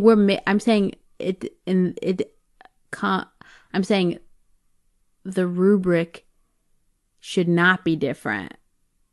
Oh, okay, yeah. It is. Right, okay, I don't think it should be, but I think it come off that way when, yeah. Right, yeah, okay. And no, I don't think anyone should give themselves a pat on the back for watching this movie. No. But I think everyone should watch it. So it's a bit of a weird little catch-22, but yeah, it's still worth a watch because again, it does talk about pretty weighty issues going on, and that I have the utmost respect for it. But I think it's also the acting's also really good and stuff. Like I don't think it's the same thing. Like, I don't think, the only example I can think about off the top of my head is, like, I'm not going to vote for a woman president because I'm a feminist. Like, it's not, you know what I mean? So it's not like I'm going to watch this movie because I care about social justice issues. Exactly. Okay, yeah. Which goes back to the writing. Like, I think which goes back to, like, you thought it was heavy-handed. I thought it was written well. And it might be because I've heard a lot of, adjacent things, if not a lot of the same things, whereas maybe those things sort of more distant to you, which is no fault of anyone except perhaps the writing, because if it doesn't reach as wide an audience, it's obviously not as successful a piece, given what the intentions of the piece appear to be. Yeah, it feels as though it was just, as you may have said, it was just taken directly from the play, and I feel as though if I had been watching it in person in a theater production with that same writing, it would work so much more because that whole medium is very heightened, and in this it feels not as delicate or as finessed as I think. But I just don't think. And I know I have a conversation, every conversation basically I have goes into all this stuff, because it's what I think about it. But, and even like my mom when I ever talk to my mom, I am being like, oh, sorry, I brought all that, whatever. But like, I tend to, and even my sister gets mad at me for like being loud in public or whatever. But like, I think that this kind of, I don't think it was heightened. I think it's realistic, at least, and maybe it's down to personality type too, along with everything else. Because, a person is not just their struggles, right? So, like, Kerry Washington, for example, she was like a lot, but that is exactly how I am. So maybe it's also like that kind of thing of relating. Like, I know I'd be exactly like she was in that position, if not more. But like going off about the history and where everything comes from. Like, I think that's totally fair because it's how we got here. And that's why it's so frustrating. Because it's like, you're surrounded by it. You pretend to know about it. You're still not listening to me. Like, you just don't get it. And so I think her performance and the writing, I don't think it was over the top.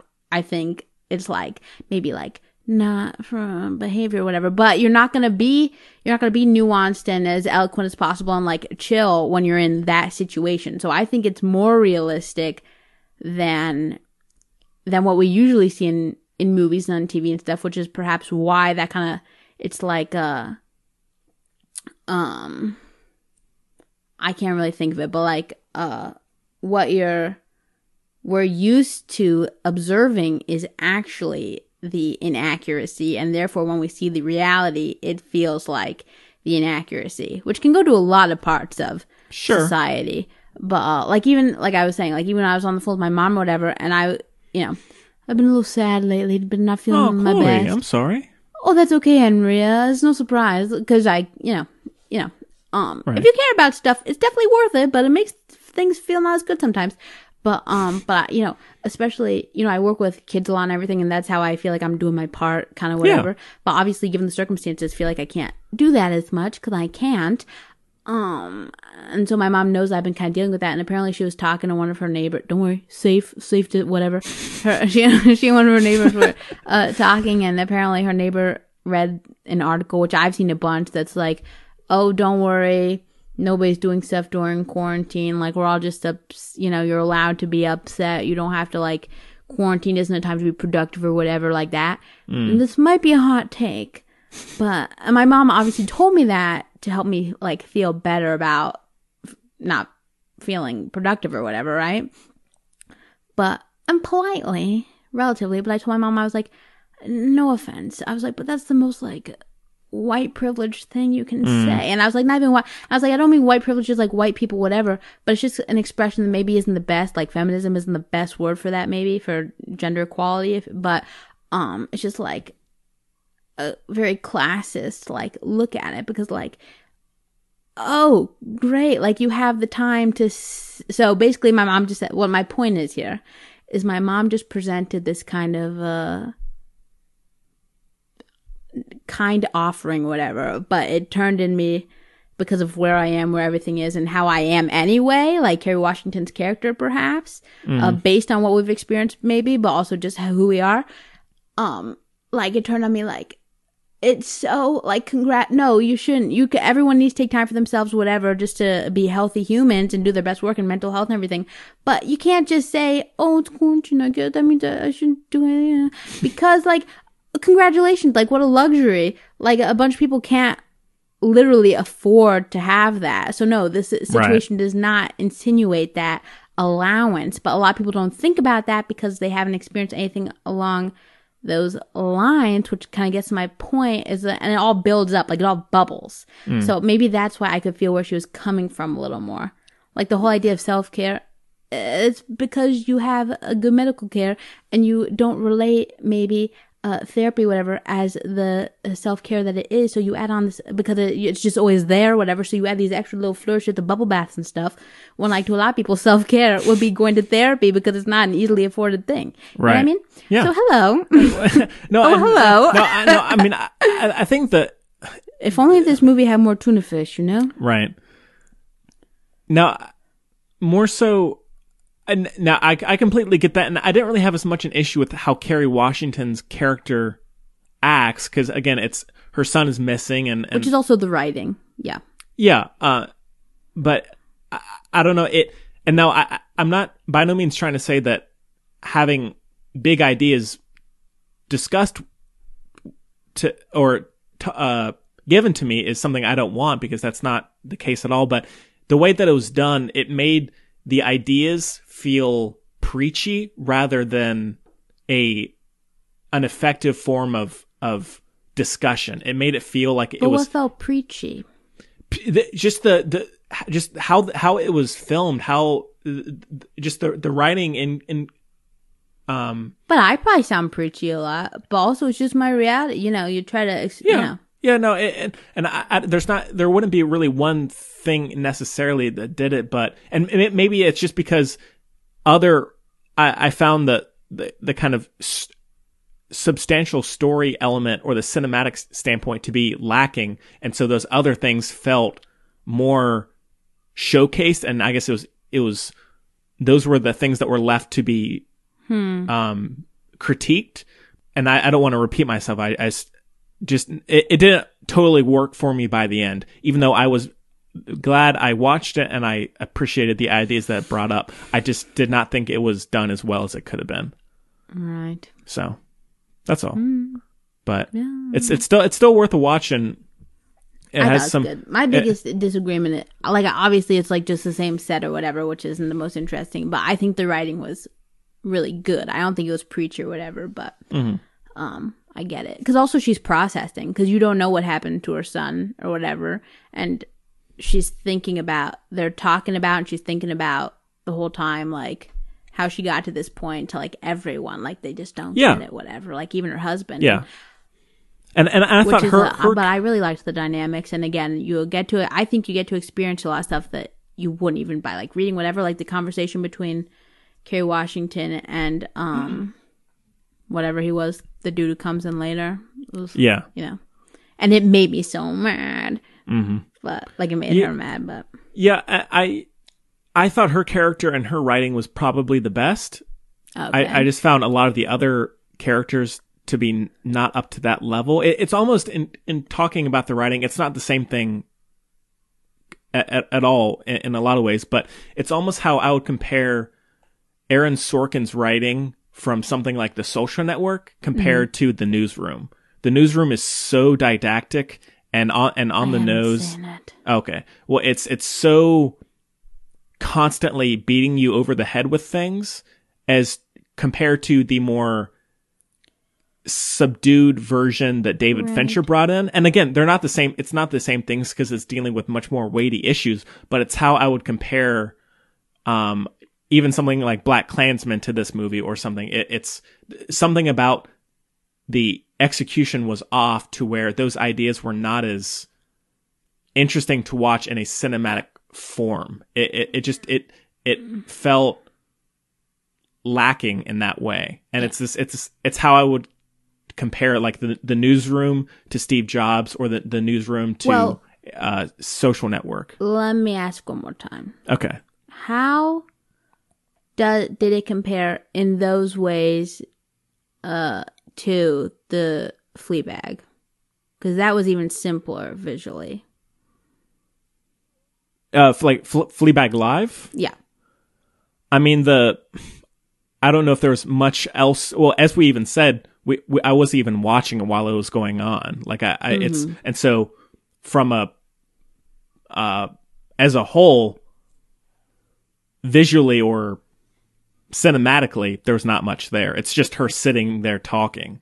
And so it's almost the same thing like watching like a lecture or something where you're listening to what the person is saying. And now I didn't do that with American Son, but in talking about Fleabag Live, it's a similar issue. It's she's there, and I can hear her talking, and it's essentially the same thing as if I was browsing on my computer or if I was just sitting there watching it. There's not a whole lot to discuss. Comparing it to American Son, it's a similar idea. Now the issues are much more interesting in American Son, of course, and they're much more important, but so I mean, in a way, it's the same issue, but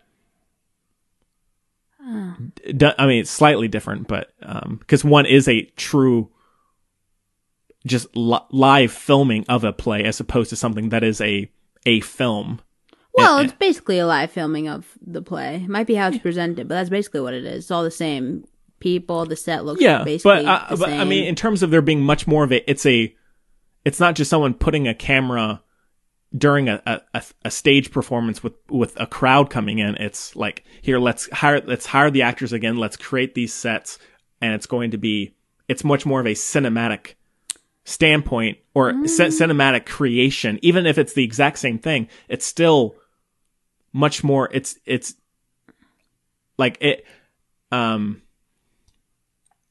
don't know what the comparison would be. It's like filming a ballet as opposed to watching a strict adaptation of that play or of that ballet. It's yes, it's similar somewhat, but it's still slightly different to me. To me, at least, different except for the close-ups. But I mean, because obviously there's a lot of cutting, there's a lot of direction in it, and so there's from that standpoint, it's all one take basically. Like, I mean, it is exactly. I mean, it's the same as the play. Yes, but it's still a director choosing when to cut, where to shoot, and how to shoot it, as opposed to you just watching a still single shot of someone talking. Would you prefer? No, I would just rather watch the play in person. But what? Yes, I get it. And so, and again, I'm glad it's there, but I don't know if I would so much be more. I from a cinematic point, I didn't love it. I'm still glad it's there, though. It's important to have movies like that. So, what? What? Nothing. No. I don't want to ask what you mean by movies like that, because I get your point. I just think that there's it's important to have even if I can't remember what we were talking about before, but I would even if this movie was horrible in every way except that it had important ideas, I would still want it to be there. It's like I said, like you shouldn't like how do I say, like, it does not make you a feminist to be like, I want a woman on my team, on my sports team, because women are just as good as men. So let me ask for a woman on my team. Like, if you actually think women are just as good as men, it wouldn't matter if you had any women on your team or not. Right. So if these ideas are valuable truly, which they are, and also not something that we should be praised for appreciating, then the movie should have to be good by your standards, especially if you didn't think the writing was good in communicating those issues. I want the movie to be good, but why? Because I like watching a good movie. Right. So it's I want important, and as I said before, the discussion is there. I have no issues with the discussion or the themes. I'm saying I want the discussion to be out there either way. If I don't like the movie, that's fine. I don't care. I'm still glad it's there because it will still present ideas, in some ways bluntly, to a wide audience. And so I don't care if the all of the filmmaking isn't amazing. I don't. But if you think the presentation is bad, then you're allowed to say like, no. Good. I would love the movie to be a 5 out of 5, but it's not. Yes. I think part of why you didn't like it is totally separately. It's just because you're viewing it, you're thinking of it as a movie as opposed to like Phoebe Waller-Bridge's thing, where in fact it's like this weird kind of hybrid that's accessible, whereas a play is not accessible. Mm-hmm. So I think if you go into it like, okay, I'm going to watch this, it's kind of like, it is what it is, and I'm going to watch it because the content I find interesting. I like the actors or whatever. Sure. Like a normal play, no one goes to a play for the set. I mean, they might, good on you, but like people don't go to, I don't think the main draw of plays usually is the set. Right. So it might be about a mindset as well. No pun intended. Where that's what you're doing.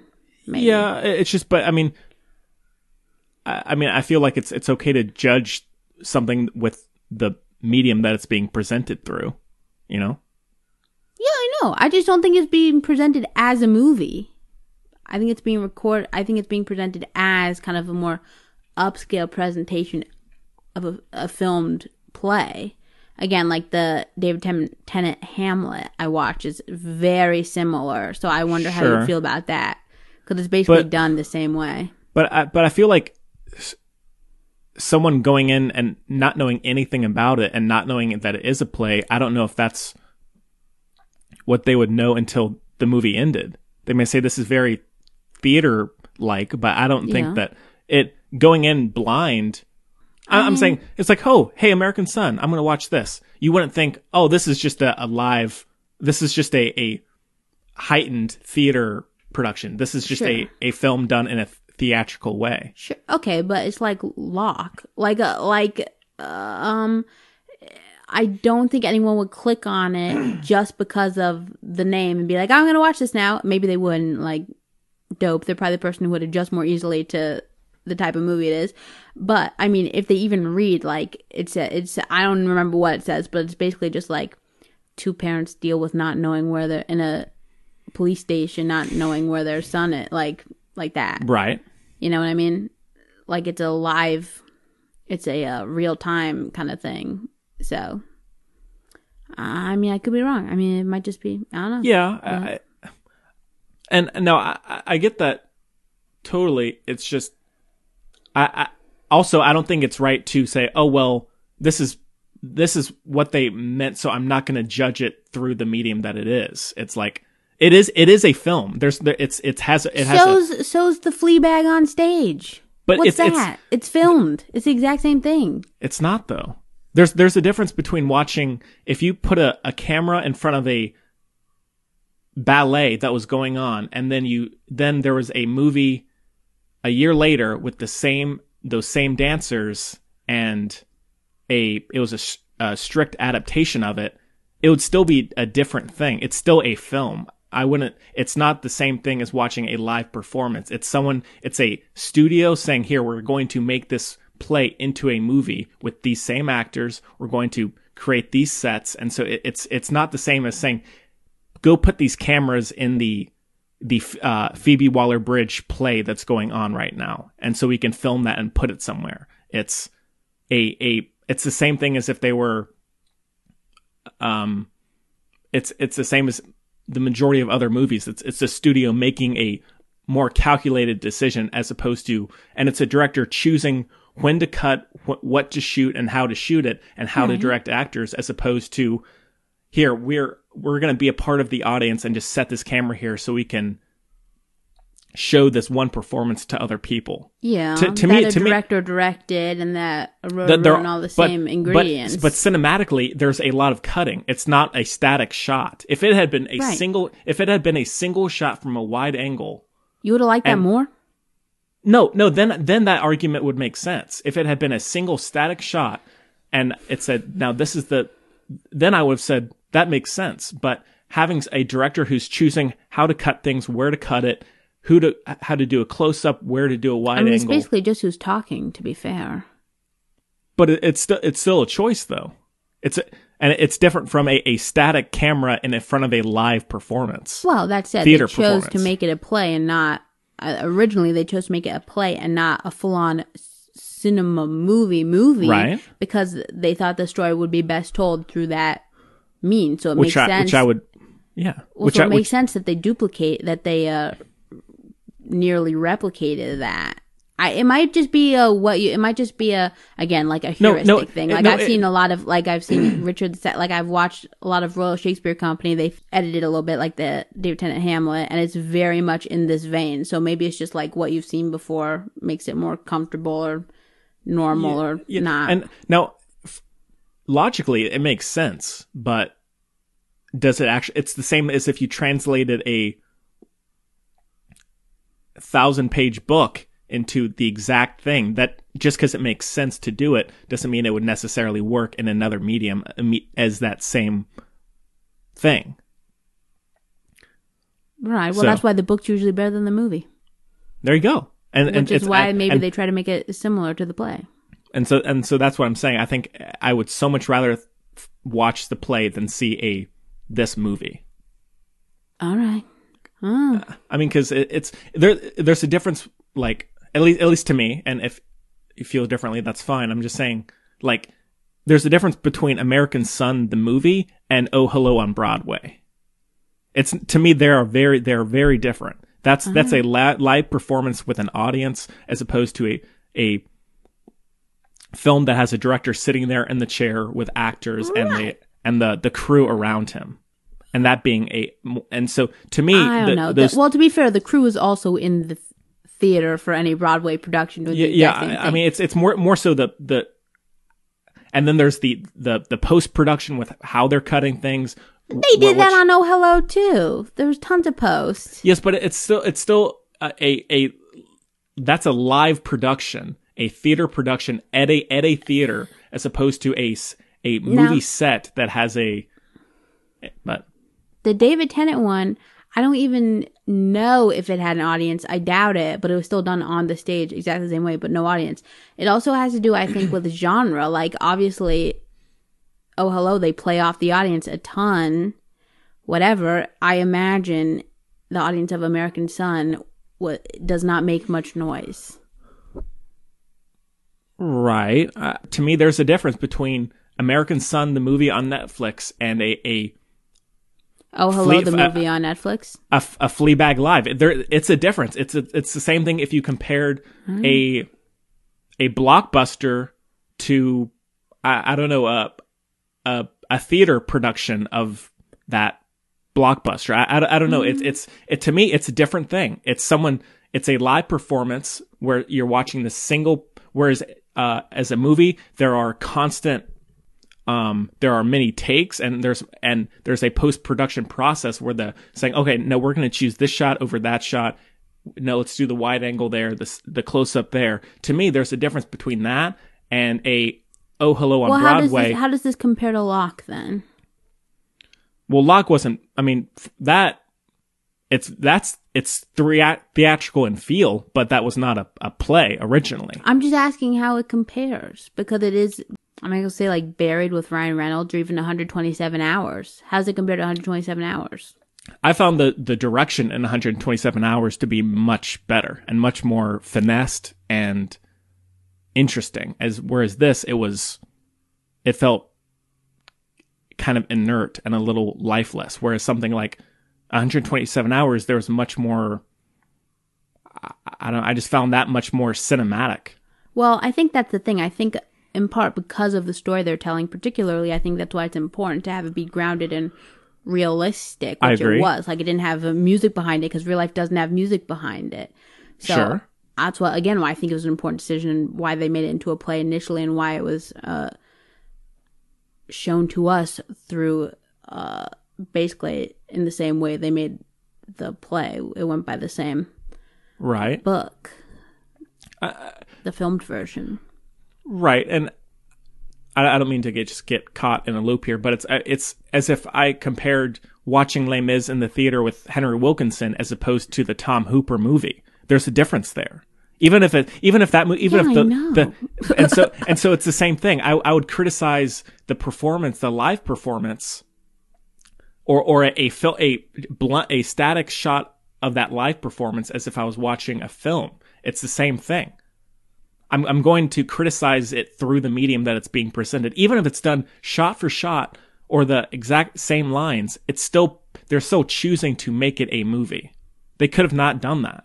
And so I'm saying if you're choosing to make it as a novel, make it as a TV show, as a movie, I'm going to critique it through that perspective. And it's the same. It would be the same thing if it was a comedy play or something. It's the same thing to me. In terms of that, so I think they just left room for, which again went into the initial design and transferred into the design of this. They let the work, the writing, the story, and the acting kind of speak for themselves because those are the most important pieces. But sure, I take your point. Yeah. But yeah. 5 stars. It's 3 for me. All right, well, Chloe, should we talk about Atomic Blonde 2 a little bit? Yeah. Can't wait. I don't know anything about it, except it's on Netflix, I guess. Which is kind of disappointing. Well, it's an early development at Netflix. It has not been officially like greenlit, so. Well. But apparently that's what the original or the director had thought of as to what a sequel might look like, or might Netflix might go. The heck? Well, that makes me less excited, if I'm honest. Yeah.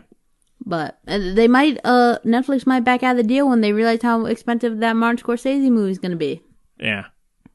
Well, that's it. So there's like nothing about it except that there might be a sequel at Netflix. That it's an early development with Charlize Theron. So. Well, who knows? Who knows? Yeah. I mean, it makes sense. They set it up for another one, so. Yeah. It's very James Bondy in that way. Like, you can just keep rolling them out. Yeah. Well, that would be very nice, but that'd be kind of sad if it was on Netflix. Because it's an action movie. Yeah. You know? Mm-hmm. But, no. Again, I'd probably rather see the Martin Scorsese, Leonardo DiCaprio movie, but that's me.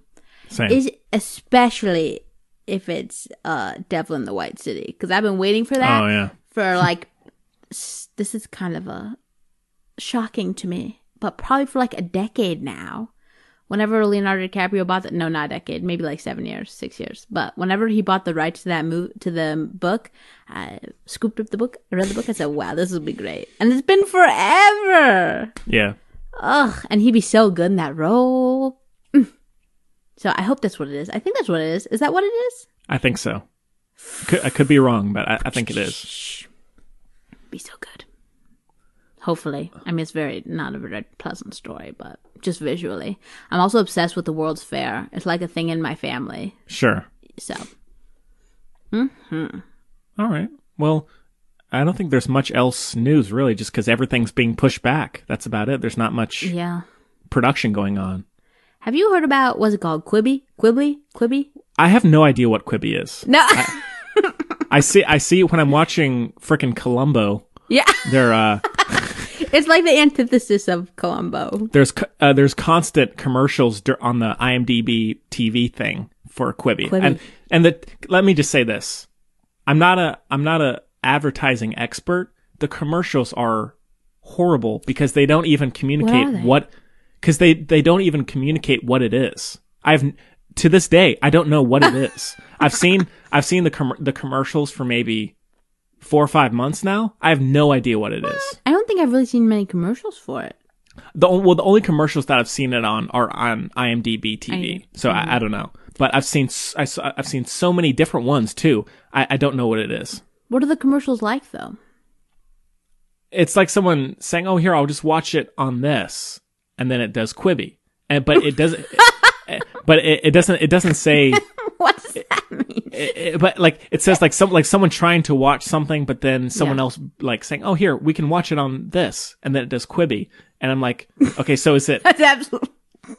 Like, is it an app? I'll tell you what it is. Okay, please. As far as what I've taken in, it's an original content streaming service. Okay. Yeah, see, I did not get that at all. It's like the TikTok version of Netflix. Like every episode is I think 10 minutes long or something. Like, I think their episodes of each show because they have lots of shows, because it's a streaming service of only original content, and they're like 5-minute episode shows or 15-minute episode shows, I think, at the longest. Basically, it's pointing out how short the attention span of the American human is. Yeah. But it's got it's covered in famous people. I guess because it's not that much of a commitment temporally. But the projects seem cool. And it's a huge range too. Some of them seem kind of, a lot of them are not for me, but some of them seem cool. There's oh, now this is weird. I'll tell you about this one. There is. It's it feels like Nailed It. They looked and nailed it, and they said, "Oh, I've never seen that." Like that, you know? Is his real name Titus Burgess? And Titus Andromedon hosts a cooking competition show where the two other judges, and it's Gemma's 3 favorite people. The other 2 judges are Anthony Paraski and Dan Levy. And now the thing is, so it's a cooking competition or whatever, right? I don't know, because I only saw the little thing about it. How much can they put in the preview when the episode's only 5 minutes long? I don't know. So, but basically it's so weird, but this will give you the vibe. So it shows you that the world is burning. So everybody's in a full thing, whatever, trash bag cover, whatever, the thing people wear, right? And like their Right. head is covered and stuff, whatever. And the cooking competition is people have to use only the ingredients that are shot at them via like cannon. I'm not kidding. I'm not kidding. Huh. Interesting. Wait, I took pictures to send to Gemma of the preview because I said, what the? Gemma, you know about this? Oh, no, I didn't take a picture of the ridiculousness. Dang it. Well, you'll have to look it up.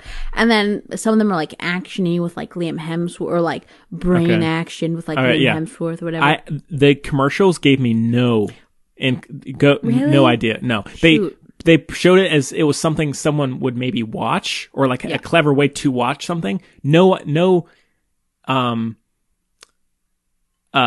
advertisement as to the upcoming programming that it is a streaming service. To me, at least, I could be way off, but yeah, I mean, I could be off. I'm just pretty no. sure. That sounds like what it would be. Yeah, and some of the shows look pretty good. Like there's a show where I think it's called The Game Show, but it's like GAYME because it's like two straight men are competing, and it sounds very but anyway, it's like very camp and everything, but like two straight men are competing for who can act the most gay. Yeah. Okay.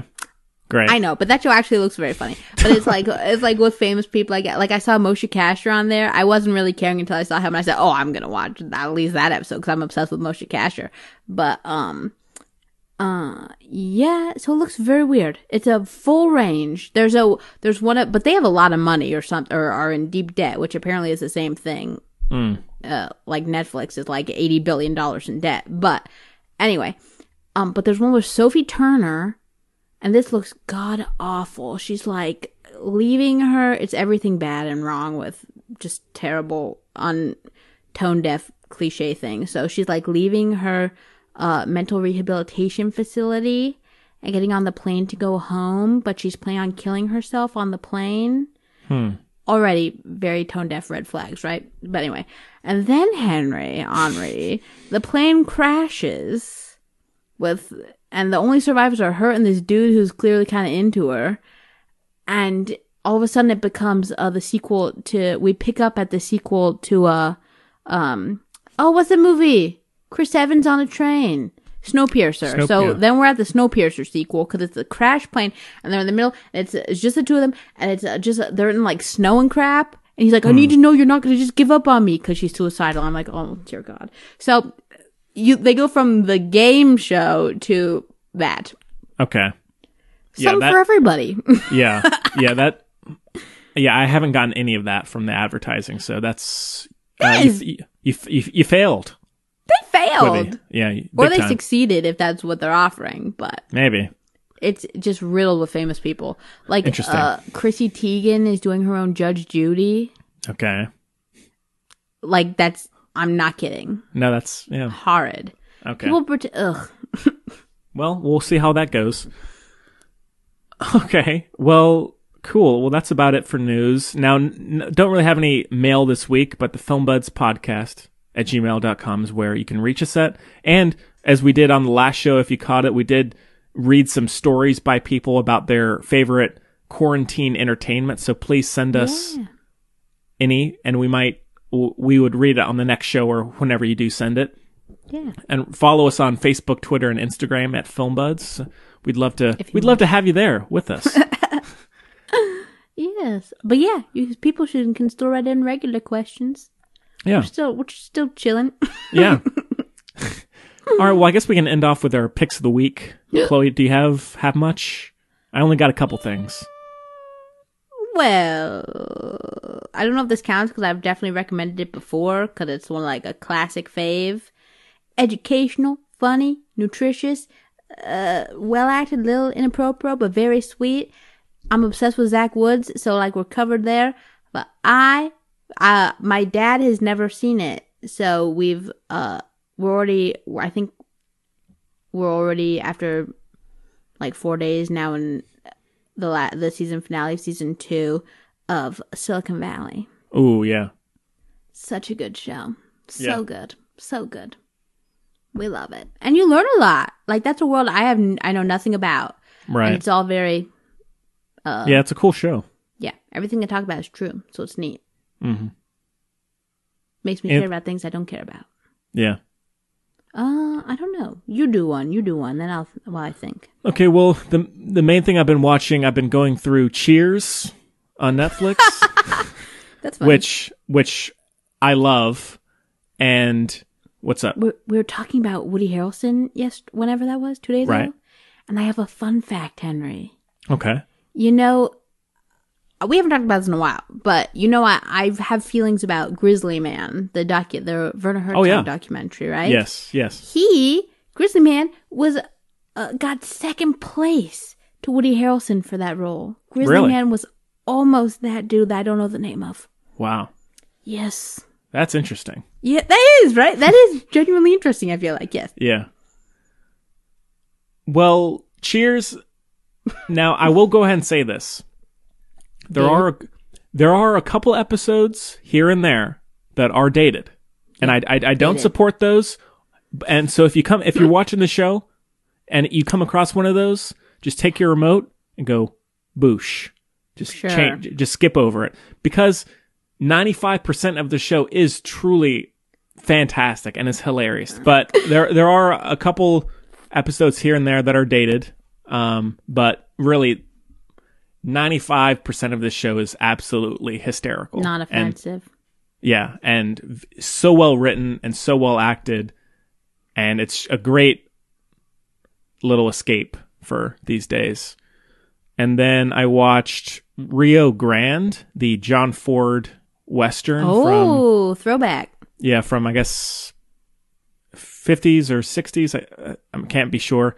And it has John Wayne, and it's about this cavalry unit that's in the Rio Grande region, and it's essentially just about them surviving there and dealing with conflict with the Native Americans.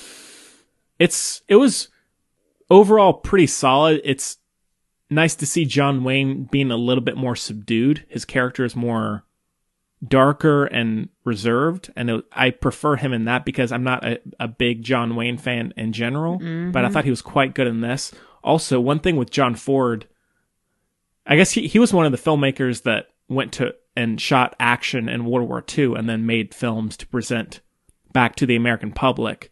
But one thing that I think he stands out for, at least in this, is that he seemed to have shot the majority of this on location. Sick. And so, like, the landscapes are amazing. Always a good call. Yeah, because there are so many Westerns out there from this era that are clearly shot on a soundstage. Yeah. And the landscapes are amazing in this. And overall, it was pretty solid. There was the middle kind of sags a little bit, but by the end, it's You're good. back in. Yeah. And then I rewatched Logan Lucky last night, and it's a classic. Classic. I love it. Instant classic. The movie's Yeah. so good. Daniel Craig. Yeah, amazing. Oh, yes. And I think that was the first time I liked Adam Driver, I think. Yeah, really the whole cast is fantastic. Agreed. Yeah. Agreed. Now, one weird thing, and I have tested this on a few different versions of it, like once on Amazon Prime and then once on when I watched it on Blu-ray. For some reason, the levels of the vocals to the soundtrack is super imbalanced. Like if we have the dialogue or a volume setting where the dialogue is like pretty audible, the soundtrack will be blaring, like Weird. annoyingly so. Oh, that's And not so great. and so I don't know, and I've tried it on a few different versions, and so it's not just the Amazon Prime version. It's weird. Weird. And so like whenever Comes like and goes. and the soundtrack is so aggressive that like whenever it comes on, we kind of have to turn it down a few notches and then turn it back up for. Oh my gosh. Yeah, it's very weird. Are you watching on the same platform always? I mean, on the same physical, on the same thing always? Like, are No. you always watching it? No. Was that a consistency or no? We're Oh, no. over here. I've watched it a few times on different things. That's so. Huh. Weird. Wow. Indeed. Sorry, Steven. Sorry, Steven. Yeah. You pulled a Christopher Nolan. You messed up your sound mixing. Oh, no. That's sad. We love Christopher Nolan. Don't worry. We're just salty because we want Tenet yesterday. Well, Well, Chloe, anything else for you? Ugh, it's gonna be good. I don't think so. I don't know what I've been doing, but I guess I haven't been watching TV. Yeah. A plot twist. That is All so right. weird. Yeah, I don't think I have anything else really. No. You just check the files of your brain there for a second. I said, no, not seeing it. Yeah. Well, all right. Well, I guess that about does it for the show. I guess we're just keeping an eye out for what we're doing next, or I don't know. I don't know. I'm fine with anything. how but exciting! yeah, we'll find something good. there's that new Olivia Munn romantic comedy on Netflix, Chloe, with Sam Claflin. Sam Claflin's in it. Yeah, Shoot. it's a wedding comedy. Oh, I saw that just this morning. Yeah, that's true. Could do. That's true. I very likely won't be as college professor for that. So That's a shame. Well, yeah. So we'll plenty of choices for next week. So just stay updated on thefilmbuds.com and social let us media know for if you that. have anything you want us to watch. Yeah, and check out Music Buds as well. The new episode. And again, bear with us if the audio is not perfect. We're still getting used to the remote angle. Well, Chloe, I gotta say, reviews like American Son is why I like doing this show. Yeah? You know? We get to have I hope so, Henry. We get to have a good discussion. Okay, good. You know? Is this our new Leave No Trace or something? Our new bombshell? So. Could be bombshell level, maybe. It's Our latest, not Leave No Trace level. Yeah, our latest bombshell. Yeah. Yeah. Did we fight over bombshell? I don't know. I feel Bombshell's god awful. I feel like I remember us talking about it, but Probably. we did talk about it. We definitely talked about it. Yeah. I just don't remember. Yeah. What can you do? Just watch it and form your own opinion. There you go. And then let us know. Yeah. All right. Well, as always, we hope everyone is staying safe as best you can. And Chloe, I hate not getting to see you in person. I say it every time, but I miss you. Yeah. Yeah. The only thing I like about not seeing people is I feel tall. It's like Schrodinger's height. Like, I don't know. I can't. It's possible because I'm not seeing anyone else that I am tall. It's like I don't see you, so who knows? Right. Who knows what's happened? Perhaps Henry. Maybe I'm slightly taller because next to you I am very short. Maybe you'll be taller than me next time we see each other. Whoa! Who knows? Who knows? Hold your horses. Yeah, all you doctors out there. But yeah, my dad will be really proud of me for this. Right. But you're taller in the morning than you are at night. Gravity. Makes sense. Yeah. That's true. I believe you. I told you, I've watched this video about explaining gravity to a 5-year-old. I still didn't understand it. The 5-year-old did, but I absorbed the fact that you're taller in the morning. Yeah. Cool. And I do understand why. Yeah. But right. I hate to admit that I do understand where flat earthers are coming from. I'm absolutely not one. Absolutely not. But I have the same questions. Why are we all walking flat? Yeah. But it's just because I don't understand gravity, not because the earth is flat. Yeah. My cat is stuck. Look how cute that is, though. Rosie. Yeah. Watch. This is for Henry and for nobody else. No. She heard me and she said, excuse me? Do Next I time. look like a trained monkey? No. I'm an untrained cat. Yeah. Next time. Next time. All right. Well, we hope you enjoyed the show. More than Henry did. And we'll see you next time.